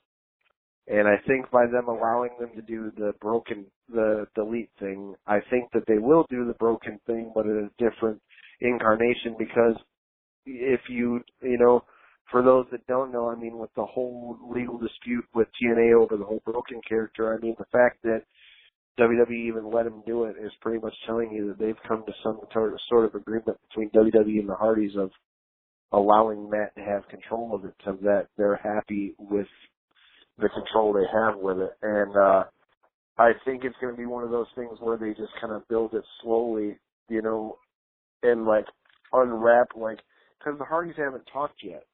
So I think when they start doing their promos, they'll start to unveil, yeah, we're back, we're the Hardys, but things are different. And hopefully TNA just says, hey, go ahead and do it, because they do not want to get into a legal battle with Vince McMahon. Vince McMahon has way too much money, so they might as well just go ahead and just give up that fight and let the Hardys. I just don't see how. I don't see how TNA can really say it's their thing. I mean, they might have filmed some of the vignettes, but I mean, well, you got to realize that the WWE does it all the time. Like whenever, let's take for example, actually something I wanted to bring up at the NXT show. Drew McIntyre was there, but the whole time he was on the Indies, he couldn't use the words Drew. He couldn't use the name Drew McIntyre. He couldn't, use his whole. Well, no, and I agree, and that's one thing that I was thinking going into it is, are they going to let him do it? Because you don't know if they're going to allow him to, have control of it. But I mean, in the case of the Hardys, I mean, Matt was doing that all over the Indies and everywhere else, though. It wasn't like something that was strictly TNA, where Drew McIntyre or the stuff they come up with in WWE, when you do stuff in WWE, it usually stays in WWE. So I felt like I didn't really think they had the handle enough to really say that was theirs to hold on to. And clearly they didn't have that in the contract before it happened, because otherwise there would be All right, well, let's go ahead. Let's go ahead and wrap up this WrestleMania card with, I call this the death of my childhood, man. It's Roman Reigns versus The Undertaker. Before we get into what happened at the end, let's talk about the match itself. What were your thoughts on the entrance and the match itself and the crowd reaction? The entrances were cool. Personally, I'm not mad The Undertaker lost, only because Undertaker's old school. That's the way he wanted to go out, and I understood what he was trying to do. The only thing, my problem with the match, I didn't think the match was as good as it could have been. A, because Undertaker's getting older, and B, I think the way to have finished that match was when they tried to do a tombstone spot that got screwed up. I thought that would have been a great way to finish it. As far as the crowd's reaction, I don't think anybody really expected him to do the whole thing at the end where he took off his coat, his hat, his gloves, and left him in the ring. I don't think they expected that or saw that coming. I thought it was good the way they had the smoke fill up the ramp and then he was just gone. I thought that was cool. Personally, I've said it before, I would have liked him to finish off against Kane, but I understood what they were trying to do, trying to put Roman Reigns over. And again, this goes back to what I've been saying for a while now. The fans need to get the hell off of this whole Roman Reigns bullshit. It's not his fault that they're pushing him as the next guy, and as a company, what do you want him to do? Cena can't stay around forever, so someone else has to do it. And if you really think about it, and this is coming from a Stone Cold guy, they shoved the shit out of Stone Cold. The Rock, they shoved the shit out of him. And nobody was saying that. But back then, we just watched the show. This is the problem with why when we have too much information, which I love having it, don't get me wrong, shut the fuck up and watch it. Right. And we all act like we know, even you and I included, speaking on this podcast, and neither one of us were working the wrestling with it, but we haven't booked the show. So it's really kind of hard for us to argue with a Vince McMahon who, for all intents and purposes, is the one that got wrestling to where it is today. So who the hell am I to say that I know better than he does? Yeah, I see.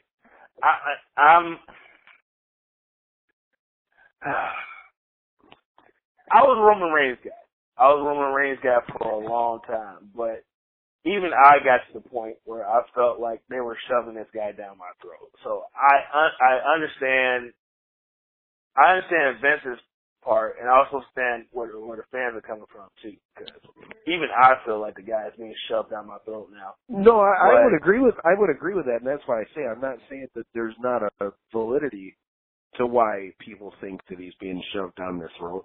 I'm just saying, at the end of the day, I mean, it's not like it's the first time it's happened. It's happened with some of the guys that we all have beloved and know and love. So my point to what I was saying is that back then we just watched it. We didn't ever think of it as, oh, they're shoving this guy down our throat. We just shut up and watched it, and we're like, okay, this guy is the shit, obviously, because he keeps doing his thing. Nowadays, everyone wants to be so, oh, I want what I want, da-da-da-da-da, and he needs to turn heel the same way everybody's been saying Cena needs to turn heel for years. I mean, let's look at it. If you were making a prototype of the next guy that you want to fill Cena's spot, big guy, good-looking guy, athletic, I mean, and at the end of the day, Goldberg, I mean, this is jumping a little bit forward, but Goldberg said it in his promo the next night at Raw. Whether you boo me or you cheer me, at the end of the day, when you're yelling and screaming that loud, I'm doing something right because it's getting a reaction out of you. And that guy undeniably gets a reaction. So at the end of the day, who's really the dummy? He's laughing to the bank and everybody else is pissed off.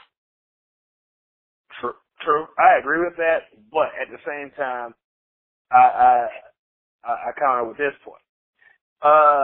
Arguably one of the top, maybe like 5, some people even say one of the best stars in WWE history was a guy by the name of Rocky Maivia, a.k.a. The Rock. And when he first debut, they shat all over that dude. Like, they were saying, die, Rocky, die. They rejected him. They rejected him hard. And if you look at The Rock, prototype. If you want to build a wrestler, The Rock was that guy. Honestly, I would even say more so than Stone Cold was. But what they did was they turned him heel. Then the fans got behind him, and then they were able to, market him as a babyface because he had such a good heel run.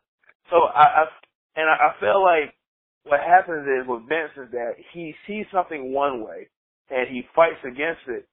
He fights it to keep it going his way when he's seen before, like, okay, well, we've been down this road before. If I turn the guy heel, then eventually he'll be a great babyface. So I feel like now he's so caught up in these tweeners that he's okay with half the crowd, booing Cena and half the crowd cheering for him. He's happy with half the crowd cheering for Roman and half the crowd booing him. Even though now I'm thinking it's starting to turn more towards people just booing him. I'm like, okay, if you're gonna boo the guy, give them a reason to boo him. I would agree with that completely. Like, turn him heel, but here's the thing: you really don't have to do much to turn him heel. But I think if you really look at it, I mean, coming out of this match, I don't think they really have much other option at this point. I mean, I think you're already kind of seeing that that's where they're going to go with it because, again, with the way he acted on Raw, he didn't even try to do the baby face. Oh well, whatever you want to say. I didn't want to have to put the Undertaker down or whatever. All he said is, "This is my yard." Period. And all that pissed him off. That pissed him all off more than anything else he could have said. And I agree with you. But the only reason why I'm skeptical, I wanted to turn him heel, and I don't think they have another choice. But you know what? I said the exact same thing last year, because if you remember after WrestleMania, it was booing the shit out of him, and he said, I'm not a good guy, I'm not a bad guy, I'm the guy. So I'm like, okay, maybe they'll lean towards turning him heel, but they kept doing it. And then but I feel like that one was different though, because when with him facing Triple H last year, okay, that's different though, because Triple H is playing the evil authority role, so you can still leave him the option of playing the babyface role. So that he had somewhere else to go. This time he really doesn't. Everybody loves the Undertaker. You killed the Undertaker. Now they already hated you. Now they really hate you. There is no back door like that there was with Triple H. I just feel like it's a different situation when you really look at it because there's really not much other option. How do you come out as a babyface out of this when all anybody sees, and especially casual fans? I've had 2 people today alone hit me up, and the people that don't watch it too much that are like, who was the other guy, who did Undertaker face last year? And the guy didn't even realize that Undertaker had lost 2 years in a row. And he's telling me, he shouldn't have lost. And I said, dude, look, the Undertaker wanted to lose so that he could put Roman Reigns over. And when I tell people to look at it that way, and I tell them that, they were like, wow, that makes sense. He goes, I would have liked to see him win, but yeah, that makes sense. That's the thing. It's tradition. The tradition is that when you're retiring, you lose. You go out on your back. That's tradition. So he went out the right way. I think that's how Undertaker wanted to go out, though. So, because I've heard a lot of guys in the back, even if you listen to Chris Jericho's podcast that he did this past week with Roman Reigns on it, I heard it. The reception of him in the back, a lot of those guys like him. They all respect his work ethic, the same way that the same way a lot of them. Okay, you brought up The Rock. That's his cousin. They respected The Rock's work ethic. So I think it's something that people just got to give it time, because if you really think about it, even though it seems like he's been around a long time, the guy really hasn't. I mean, shit, they just broke them all out of the Shield a couple years ago, and they all are kind of just now finally getting to a place where they're establishing their own, establishing their own shtick. And I agree with you, but here's my problem with Roman Reigns. I feel like they go out of their way to get him over as a babyface. They keep ruining storylines. Like, to me, last year, the story of the year should have been Seth Rollins coming back from a knee injury and being the biggest babyface in the company.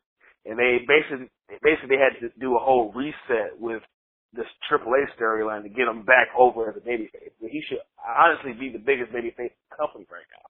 But when Seth Rollins came back, he got the biggest pop of one of the biggest pops of the year when he pedigreed Roman Reigns after his match. And then he comes out the next night on Monday Night Raw and cuts a heel promo. But there's no better time to get sympathy for a guy when he comes back from a devastating knee injury. They did that whole 24 special, with him crying and showing him missing WrestleMania. That's your babyface right there, but they ruined him. I feel like they ruined the whole Braun Strowman build over the past year, trying to get Roman Reigns over more. It just seems like they kept ruining great stories. I don't know that they ruined Strowman. I can't agree with that one, especially after Raw, because having him come out and getting Lesnar shit, I don't think they've ruined anything with Strowman. I think they're still giving Strowman more time to build, more time to grow, because he's not completely ready. He's getting there, but I don't think they ruined him.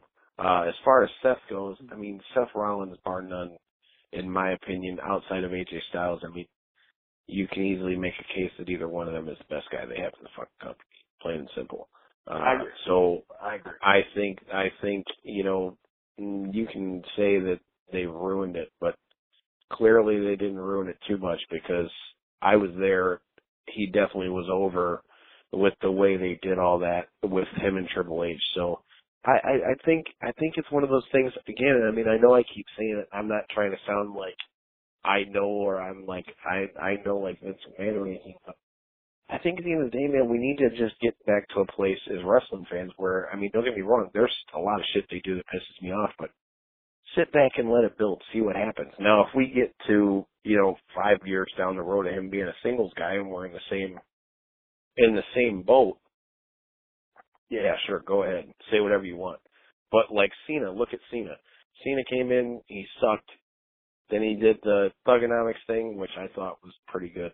Then he started as a babyface, and that sucked, and everybody didn't like it. But then over time, which I think they're doing the same thing with Roman Reigns now. Over time, man, the guy consistently had good matches, and you had the same thing that they're saying with Roman Reigns, where, he's working with AJ and all this other stuff. Dude, Roman Reigns has had enough good matches at this point that you can't even say the guy can't work. You give it time and let him keep having good matches and let him have consistently. Maybe the stories aren't the best, but a lot of the stories that they're doing nowadays aren't the best because they don't build them enough.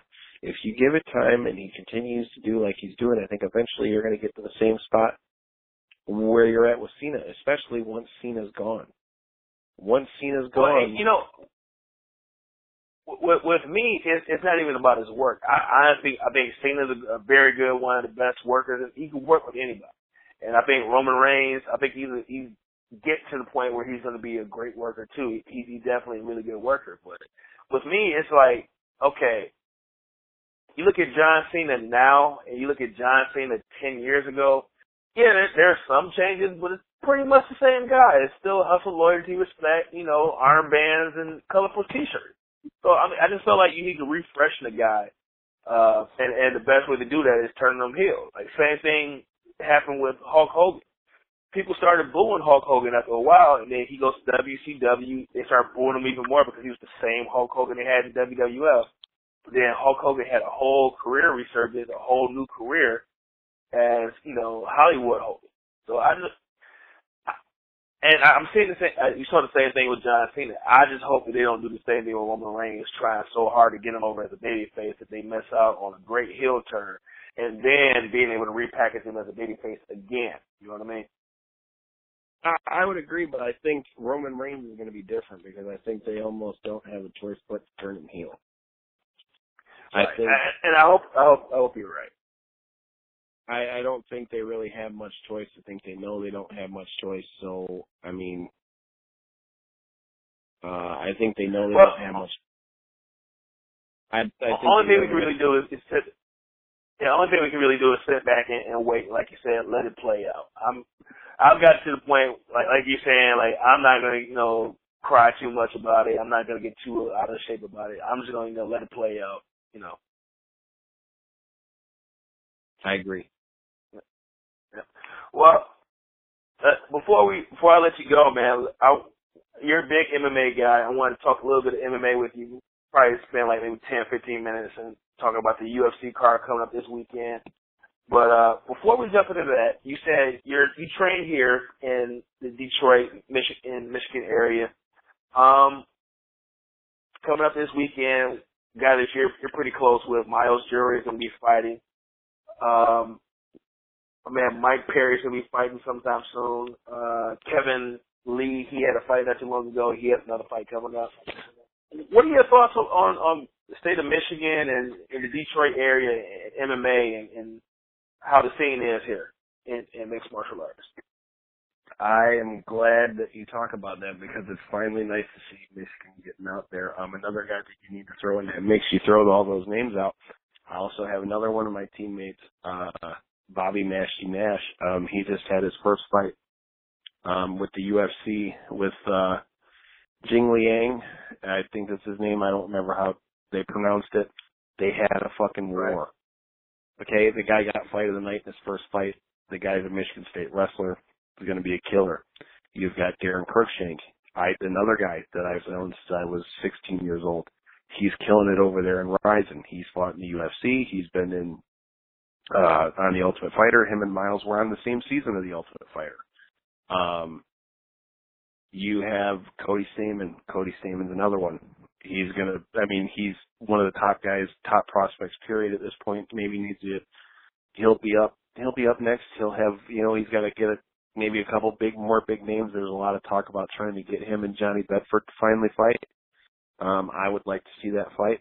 I know other guys that I know that are fighting. There's another big card that's going to be around here April the 29th, for King of the Cage and Wyandotte. I have a few teammates that are fighting on that card.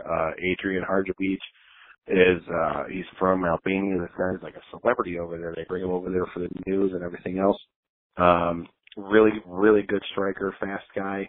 And they come out in droves to come see that guy fight. We got another guy, Marco Smallman, who that guy is a physical specimen. The guy's a freaking freak. He's another one. He's 2-0. He's going to be fighting on that card. Guy's a killer. You've got plus just other big names that you've got just with being King of the Cage. As far as the rest of Michigan MMA, there's so many guys I could name. You got Mike Hernandez. He's another good guy. You've got Mike Hernandez is good. He always brings out his crowd and things like that. There's a lot of guys that Michigan, because Michigan's not a California, Michigan's not a Florida, that people don't necessarily look at them as the state. But in reality, here's another one. Jason Fisher, another guy I've known for years. I've known him since I was 15, 16 years old. He trained with Miles. He trained with Darren. He trained with all those guys back when the gym I started at, as far as jiu-jitsu and things go, Mass Gym was the number one gym in the state. He's the number one ranked welterweight, or number one ranked 55er in the Midwest. Not only that, and Michigan, and he holds a 155 and a 170 title. He's already fought for Bellator, 3 times. Fought David Caveman Rickles twice. There's a lot of guys that people don't know their names because they may not have had the biggest fights, but I'm telling you, man, there's a lot of guys that are coming out of here that are going to be some killers. And there's a couple big fights if you're a Michigan MMA fan that you need to check out. I mean, you got the King of the Cage fight April 29th. April, I want to say it's the 28th. There's the fights at Eastern Michigan for WXC. Fisher is fighting on that card. Mike Hernandez is fighting on that card. Johnny Bedford is the champion over there too. He's fighting on that card.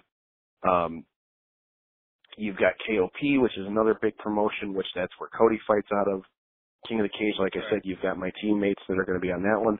As far as the UFC goes, this weekend, I am definitely interested to see what happens with this Cormier-Johnson fight. Because the first time, Johnson knocked him on Queer Street, plain and simple. I think if it weren't for the fact that Cormier can wrestle and Johnson was so tired, who the hell knows what happens with that fight? But that's a fight. If you're not ready for every aspect of it, then that's your fault. I think that could be a good fight. And I could see that one going either way, but if I had to pick one, I'm going to go with Cormier because he seemed to find a way out of them all. I also, I'm gonna pick Johnson. I'm gonna pick Johnson in that one, man. I think what was that? That fight was like what 2 years ago. I think another 2 years on Cormier and him basically coming back from injury. I think it's gonna start catching up with him, man. I think Johnson actually takes this fight. yeah, but then you also have to take into account with Johnson, it might be a little different this time because I don't know if you know the Black Zillions that broke up. I mean, who knows how his training was for this fight. Yeah, you know what? You're right. I completely forgot about that. So, I mean, I don't know. I mean, I'm assuming, especially with it being a title fight, I mean, he clearly isn't a bum, and he's been in the game long enough. I mean, he's obviously going to have a full training camp, good training camp, but I mean, who knows if that messes with him. I mean, dude, I fought before. I've competed in boxing. I've competed in jiu-jitsu. People don't understand, man. A lot of it has to do with the mental. Like, I mean, dude, the mental part of that game is so much more to it than people can understand because you're going in. It's not like a street fight. You're not going in there and you're fighting with a guy that doesn't know what the hell he's doing. You're going in there and fighting with the best guys in the world, especially once you get to the UFC, and it's like, yeah, I don't know, man. You're walking in there knowing, okay, shit, I could come out of this messed up. You know, so in my opinion, I was always nervous anytime I competed. So, and I would venture to say that most guys, when they fight, I wouldn't say that they're necessarily scared. I think everybody's nervous before you go into a fight. That's just my personal opinion. But, so, I mean, it all depends on your mental. Like, you know, being around guys like Miles and Bobby and Darren and, even my coach, Don Richard, man, I mean, he's fought, Dan Severin, Brandon Vera, Ben Rothwell, one of the most highly respected black belts in the state. I think if it were a different time period, I definitely think he'd have been in the UFC too. He competed against Roy Nelson as well. I mean, did he fight in IFL? Who, Roy Nelson? Or my trainer? No, he didn't fight in IFL. Okay, because you said Ben Rothwell and Roy Nelson. I remember them from IFL. Yep. Nope, he didn't. Okay. But I mean, those guys, man, when you see them go into fight, like guys that are that high caliber, that high level, even these guys the other guys that I mentioned, Marco Smallman, Adrian, Mike Hernandez, all those guys. I mean, dude, you go in there, I mean, or Bobby. Bobby's a perfect example. I've been around for a lot of Bobby's fights. Bobby is 100% sure that when he goes in there, he's going to kill the guy. And if you don't have complete belief that you're going to beat the guy, I mean, you've got to believe that you're going to kill him before you go in there. You can be nervous, but you got to go in there knowing, like, I know what I can do, and it doesn't matter what he's going to do. I got that in the back of my mind, but I'm going to try to get my game plan across. So, I don't know, man. I definitely think as far as the Cormier fight goes, I would have to say I'd go with Cormier, but again, you threw up the injury. I don't know how that's going to affect him. I don't know how the training camp will affect Johnson. So it'll be a fun one to watch. Right. Well, let's run through some other fights, and then we'll go ahead and end this. I probably shouldn't even ask you this one because I already know what you're going to say, but Miles Jury versus Mike De La Torre. Who do you have in this fight, and your thoughts on this one? Even though I think I know how you're going to go. I think De La Torre is going to win. No, it's no secret. I think I've known Miles. I've known Miles since I was 16 years old. Miles and I have a very close relationship outside of training. You know, he's been there for me in and outside of the gym. But going into this fight, I think Miles has a whole renewed reason for why he's fighting. I mean, he just had a kid. That's why he hasn't been around. A lot of people have asked why he hasn't fought. He just had a kid. So I feel like he's going into this fight with a whole new renewed sense of, okay, I got something else I'm fighting for now. Also, he's back training with Jeremy Stevens and them out in San Diego. He's training at home too, but he's done this camp out in San Diego with Jeremy Stevens. I know he had mentioned he was training with Andre Galval for jiu-jitsu out there too. So in my opinion, man, I feel like as far as this fight goes, I've watched some of De La Torre's fights. I feel like at 145, I mean, Miles has fought. I mean, when he was on the season of The Ultimate Fighter with Brock Lesnar, I mean, he was fighting at 170. Now he's down at 145. He's a big 145, okay? So you got a guy that, Miles, if you watch him fight, is very good with cutting his angles and countering, something that he picked up from fighting with Dominic Cruz and all those guys over the lines before he left there. So he's good when it comes to those kind of things. I think that he can give De La Torre trouble on the feet and on the ground. I mean, he was my trainer's first black belt. So he's no slouch on the ground. Plus he wrestled when he was in school. So in my opinion, I think that Miles has the skills to take this. I think it's a good start back fight for him.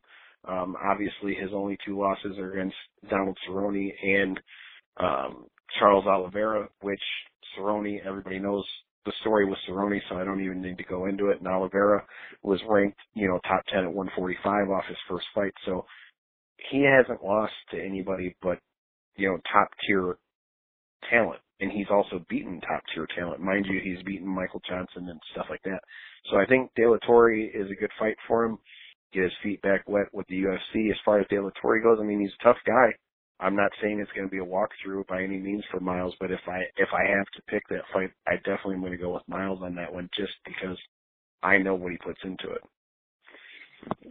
Yeah, what a surprise. I didn't think you were going to go. No, I'm joking. Yeah, I'm going to go with Miles Jury on this one too, man. If you look at it, really, the only two losses that he has is to Charles Oliveira and Donald Cerrone, who, I mean, those two guys are highly skilled, high-ranked guys. So, and like you said, him taking the time off, it sounds like it was good for him. It's what he needed to recharge his battery, refocus. And who knows, might be seeing Miles Jury string some wins together and make a name for himself. He's basically got the potential. He's the headliner of the prelims, so that's to me that's a great spot. I mean, when they get ready to go over to big things for it. Yeah, when they get ready to go over to the pay-per-view side of things, he's going to be the last fight people see, man. So he has an opportunity to make a name for himself. And let me just say this too, and let me get your thoughts on this. I need a UFC fight at the new Little Caesars Arena in downtown Detroit, either this year or next year. Agreed, and there's already been a lot of talk that they're supposed to be down here sometime. I heard like November, December. So I don't know that that's true, but I've heard a lot of guys say that there's been talk about it. So I would actually having the fight in November, or having the UFC come in. I don't know that it's going to happen, but I've heard a couple guys from around the scene talk about that there's been rumors that there's supposed to be a fight around then. So I would definitely agree with that 100%, that I would love to see a fight here in Michigan, because I didn't get to go to the one when Rampage fought here. I didn't even. I didn't get to go to that one. The ones I've been to, I was there. I was actually there when Brock won the title in Vegas from Couture, and when Liddell fought Rashad in Atlanta, and I went because Miles was supposed to fight Anthony Pettis, but when Dillashaw and Barao fought in Chicago. So, you know, I've only been to it out of state. It would be cool to go to one in my home state. Plus, I hope with a lot of these names that I've mentioned, you know, talking about Michigan MMA, not to get off subject, but another guy that's going to be some other guys you got to watch out for. You know, you got Josh Bruckner, you got George Simos as well that are coming out here too. So I'm hoping that by the time December comes, that a lot of these guys I've named, like Jason Fisher, Cody Stamen, you know, Bobby Nash. I know he'd love to be on that card when it comes. I hope with a card that's coming here to Michigan that a lot of those guys that I named, you know, will get an opportunity to be fighting on it. Yeah, plus Kevin Lee, who won his last fight in impressive fashion. He kind of threw it out there that he needed to fight in Detroit. And Mike Perry, yeah, he lost his last fight, but you know when he's fighting, he wins in impressive fashion. He's from Flint, so like you said, hopefully we get a bunch of local guys on that card. Let's go back to the card. Will Brooks versus Charles Oliveira. Who do you have in that fight? See, that's a hard fight to call because Charles Oliveira is a jiu-jitsu guy. Will Brooks is a wrestler, but I don't know that it's necessarily in Will Brooks' best interest to take Oliveira to the ground. Exactly. I personally, I think that the UFC needs to stop letting. And is this fight at 55 or 45? This is at 55. Good, because I don't think that Oliveira should be allowed to fight at 45 anymore. Because even when he fought Miles, he was overweight on 3 separate scales too. Has Oliveira had any fights at 55 yet, or that I'm not sure. I don't think I've seen him fight at 55 yet. It'll be interesting to see. I would think that he would do better with the weight, seeing as he hasn't been able to make weight at 45. The other thing you have to take into account, you know, Will Brooks naturally fights at this weight class. So you have to see, is he going to be the naturally bigger guy come fight night with Oliveira? So if I got to pick one, I guess I'm going to go Will Brooks with this one, but that one really is a pick 'em for me because at the same time, Oliveira can finish anybody submission-wise. All right. I'm going to go Will Brooks, too. I'm looking it up now. This is his first official official lightweight fight. His last one against Ricardo Lamas ended up becoming a catchweight at 55 because he missed weight. So, yeah, it looks like UFC told him, hey, you're just going to have to go up to 55. But, yeah, I'm going to go with Will Brooks in this one. Like you said, he probably doesn't want to wrestle with the guy because I'm sitting there looking at his record now, and I see guillotine choke, guillotine choke, guillotine choke, guillotine choke. So I don't think he really wants to go on the ground with this guy. No, that guy's definitely got jiu-jitsu for sure. Right. But, yeah, I'm going to go with Will Brooks in this one, too. Well, we'll do 2 more, and then we'll call it a night. Chris Weidman versus Gegard Mousasi. And this is a middleweight fight. Oh, man, that's a hard one because Weidman's a killer, but it's a matter of where he's at mentally after the whole taking the beating like he did when he lost the title. That being said, Gegard Mousasi is no slouch by any means. I think he's been underrated, kind of flew under the radar for a while. I don't remember off the top of my head, do you know what Gegard's last couple fights have been coming into this? Is he on a winning streak? I don't remember off the top of my head. It's been a minute since I've seen him fight. Yeah, me either. I'm drawing a blank. So I don't know. I guess if I'm picking just off of that, I'm gonna go Weidman in that one. I think Gegard's got the full. He's got the full tool set. So does Weidman. But I think Weidman, barring how his training's gone, I think he's coming back obviously with something to prove. Because he got it obviously when he lost the title. It didn't look too good. He got beat up pretty good. I think he's coming back wanting to show people that he wasn't a fluke, is a champ. So, I guess I'll go Weidman on that one. All right. But I'm looking at it. Yeah, Weidman's coming off of 2 losses. I forgot about that. He lost Luke Rocco in the championship fight. I forgot about him losing to Yoel Romero, a knockout. Yep. So, I'm gonna go with Gegard. Like you said, I think he's really underrated. He's almost like that 5-tool guy that he doesn't do anything spectacularly, so no one really pays attention to him. He can go on the ground. He can stand and trade with you. I'm gonna go with Gegard in this one. I'm not mad at that one either. Yeah, plus I was a big Strikeforce guy. I like watching Strikeforce guys, come up and make a name for themselves. So you got Weidman. I'm gonna go with Gegard. We'll see how that turns out. And I think you already picked you picked Cormier already, and I'm gonna go with Johnson in this one.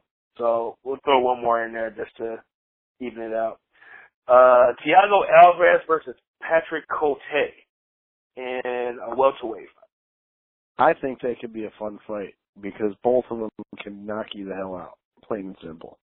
I haven't seen Thiago Alvarez fight in a long time. I was a big fan of his when he had his first run. Cote has looked better in recent years. So if I've got to pick one, I think that this fight, if it lives up to the potential, I think this one could be a barn burner. I think they can kick the shit out of each other. But if I got to pick one, I guess I'm going to go Cote just on the fact that I've seen him make more improvements over the last couple of years, considering I haven't seen Alves fight in a while. All right. Looking at Alves' record, he's lost his last 2 fights. He lost to Condit and Jim Miller. I'll just go with Patrick Cote anyway.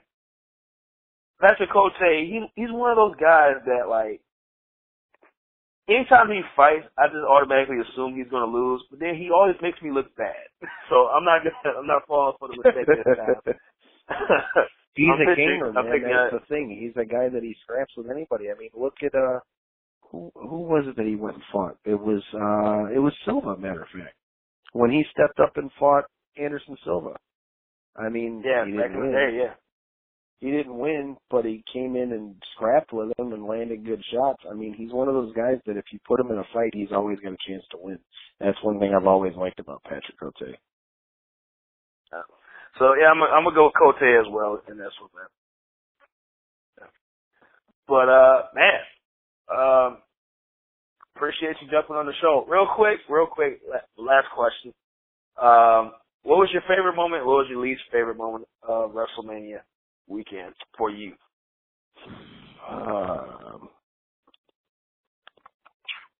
Well, that's a hard one.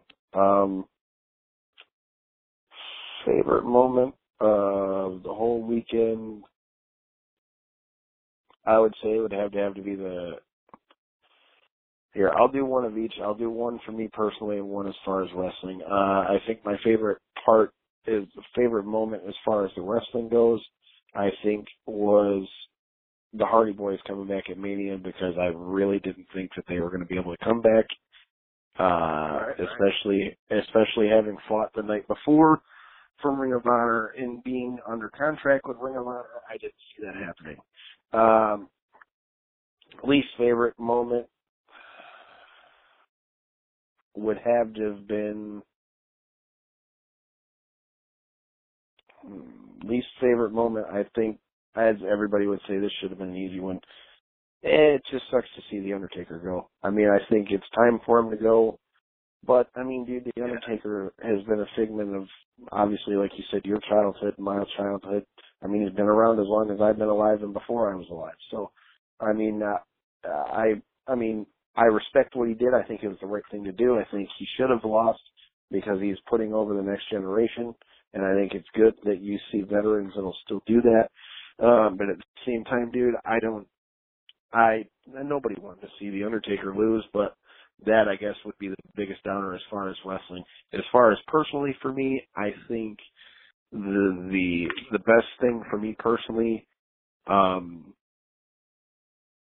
think would have been just as crazy as it sounds, I think the best part of it for me was just like, because I was so apprehensive about going by myself, just the vibe of it and being able to like kick it and jive with like so many different people. Like, I mean, people from Scotland. What the hell do I have in common with somebody from Scotland other than the fact that we're both there for wrestling and able to just talk and chill and be cool? And it was really cool to meet Jim Ross and talk to him and let him know that I've been praying for him and his family, so that was cool. As far as the worst moment for me, losing my debit card. Losing my damn debit card. Because the whole weekend, the whole time at WrestleMania in the back of my head, I'm just like, shit, this sucks. Because I don't have my debit card and I can't turn it off because it's hooked up to my Uber. So if they want to keep using it and somebody's got it, I'm fucked because I can't turn it off.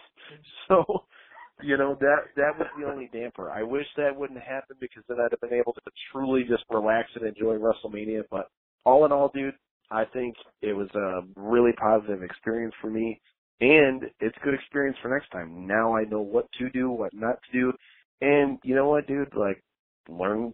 Obviously, it's not something I've always had a problem with my whole life. Has been my organization. Clearly, I need to get that shit together.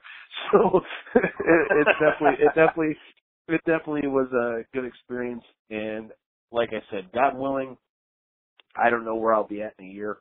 But God willing, I want to go to WrestleMania again. I've already been talking to my mom about it since I've been back. I told her as soon as we left WrestleMania that I was going to go next year, and I definitely plan on buying some great seats for next year. So definitely gonna have that in the works. But thanks for having me on the show, dude. I appreciate it. Yeah, I appreciate you jumping on, man. Before you go, man, you got anything you want to promote, like your gym or anything you have going on, or you want to put your social media out there? Go ahead and let the people know where they can find you. Only thing as far as promoting, man, as far as I go, man, one of the biggest things I see today, man, that I not to be, Dr. Phil or anything, dude, I think that would change the world in a lot of ways, man. I feel like I just would like to tell people, man, like, we all need to get to a place where we stop hating on everybody so much. Because I feel like everybody, like, if somebody's doing better than you, instead of saying, you know what, good for them, they're happy. Like, whether it's a relationship, money, a job, whatever. Dude, I feel like if there's one thing that I can put out there, dude, I just think that we need to learn to start supporting each other as a nation. I feel like we're doing exactly what they want and they're fighting against each other. I think if we could all learn to just, support each other and do well for each other and, love to see each other succeed, man, you'd be surprised at what you'd see. As far as things I want to promote, you talked about the Michigan MMA scene. Like I said, I named a lot of big names. I want to give a shout out to the gyms I train at. I want to give a shout out to Mash Gym. I want to give a shout out to Big Don Richard and everybody down there at Fuse MMA. I want to give a shout out to my homie Miles Jury, about to do work this weekend. And as far as getting in contact with me, my name is Kyle Collison on Facebook, KYLECOLLISON. If you want to add me, hit me up. I'm open book. On Twitter and Instagram, I'm at Detroit Knockout, at Detroit NOKOUT. The words are spaced out on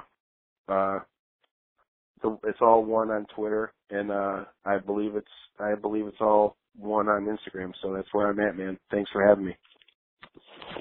All right. Thank you, man. I appreciate you, man. We'll definitely link up sometime soon, man. Definitely, sure, man. Like I said, them fights that you got coming up at the end of the month, man, let me know. All right, man. Appreciate you, man. Cool. I want to thank Kyle for joining me on the show, breaking down his experience down at WrestleMania 33. Man, like I said, I was planning on going down there for WrestleMania this year. Things didn't quite work out. That's just how life is. But I'm kind of disappointed because I missed my boy Undertaker's last match. I had a feeling that this might have been his last WrestleMania. That's why I really wanted to go. I'm kind of disappointed, but all in all, I thought it was a very good weekend. NXT show was damn good. WrestleMania was really good. Monday Night Raw and SmackDown were great.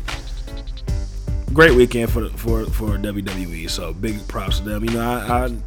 I'm kind of critical of them at times, man, but I gotta give them credit when they do stuff right, man. They got it right this weekend.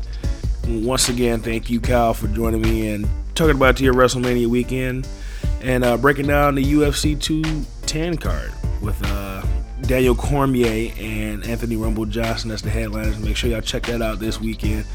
I will definitely be checking it out somewhere, probably in a bar. They have alcohol there. That's always a good thing. So let me go ahead and get up out of here, people. Thank you all for listening to the show. Once again, thank you, Kyle, for joining me. And he'll be back on a future episode. Before we get out of here, make sure you guys follow, like, subscribe, share this episode on whatever medium you listen to the show, whether it's iTunes, whether it's Stitcher, Google Play, SoundCloud, or whatever podcast app you use. Subscribe to the show so that you'll get an automatic notification when there's a new episode. And share it with other people, man. And once again, let me hear what your thoughts are about WrestleMania 33 weekend, from the Hall of Fame to NXT, actual WrestleMania show, and SmackDown, and the Monday Night Raw afterwards. I had to play my boy Shinsuke Nakamura's music at the beginning of the show, man. One of my favorite wrestlers, so that was a big moment for me. But let me know what your favorite moments were. What your favorite moments? What your least favorite moments? Things that you thought they should have done differently. What was your thoughts on Roman Reigns? Just share your thoughts, people.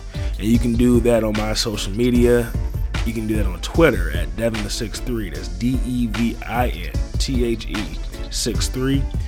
You can hit me up on the Instagram, that is, at All Steak No Sizzles, one word. And you can hit me up on Facebook at All Steak No Sizzle Podcast. Just type it into your your search bar, and it'll pop right up. And once again, people, thank you all for listening. Shoot me an email too, forgot about that. If you want to shoot me an email, you can do so at asnspodcast@gmail.com. So thank you all for listening. I really appreciate all of you, all of my fans, everybody that listens to the show every week. I honestly don't know if I say this enough, but I thank each and every one of you that listen to the show. It's just a little old podcast from just a little old boy from Detroit, Michigan, man. And I appreciate each and every one of you. So until next time, peace.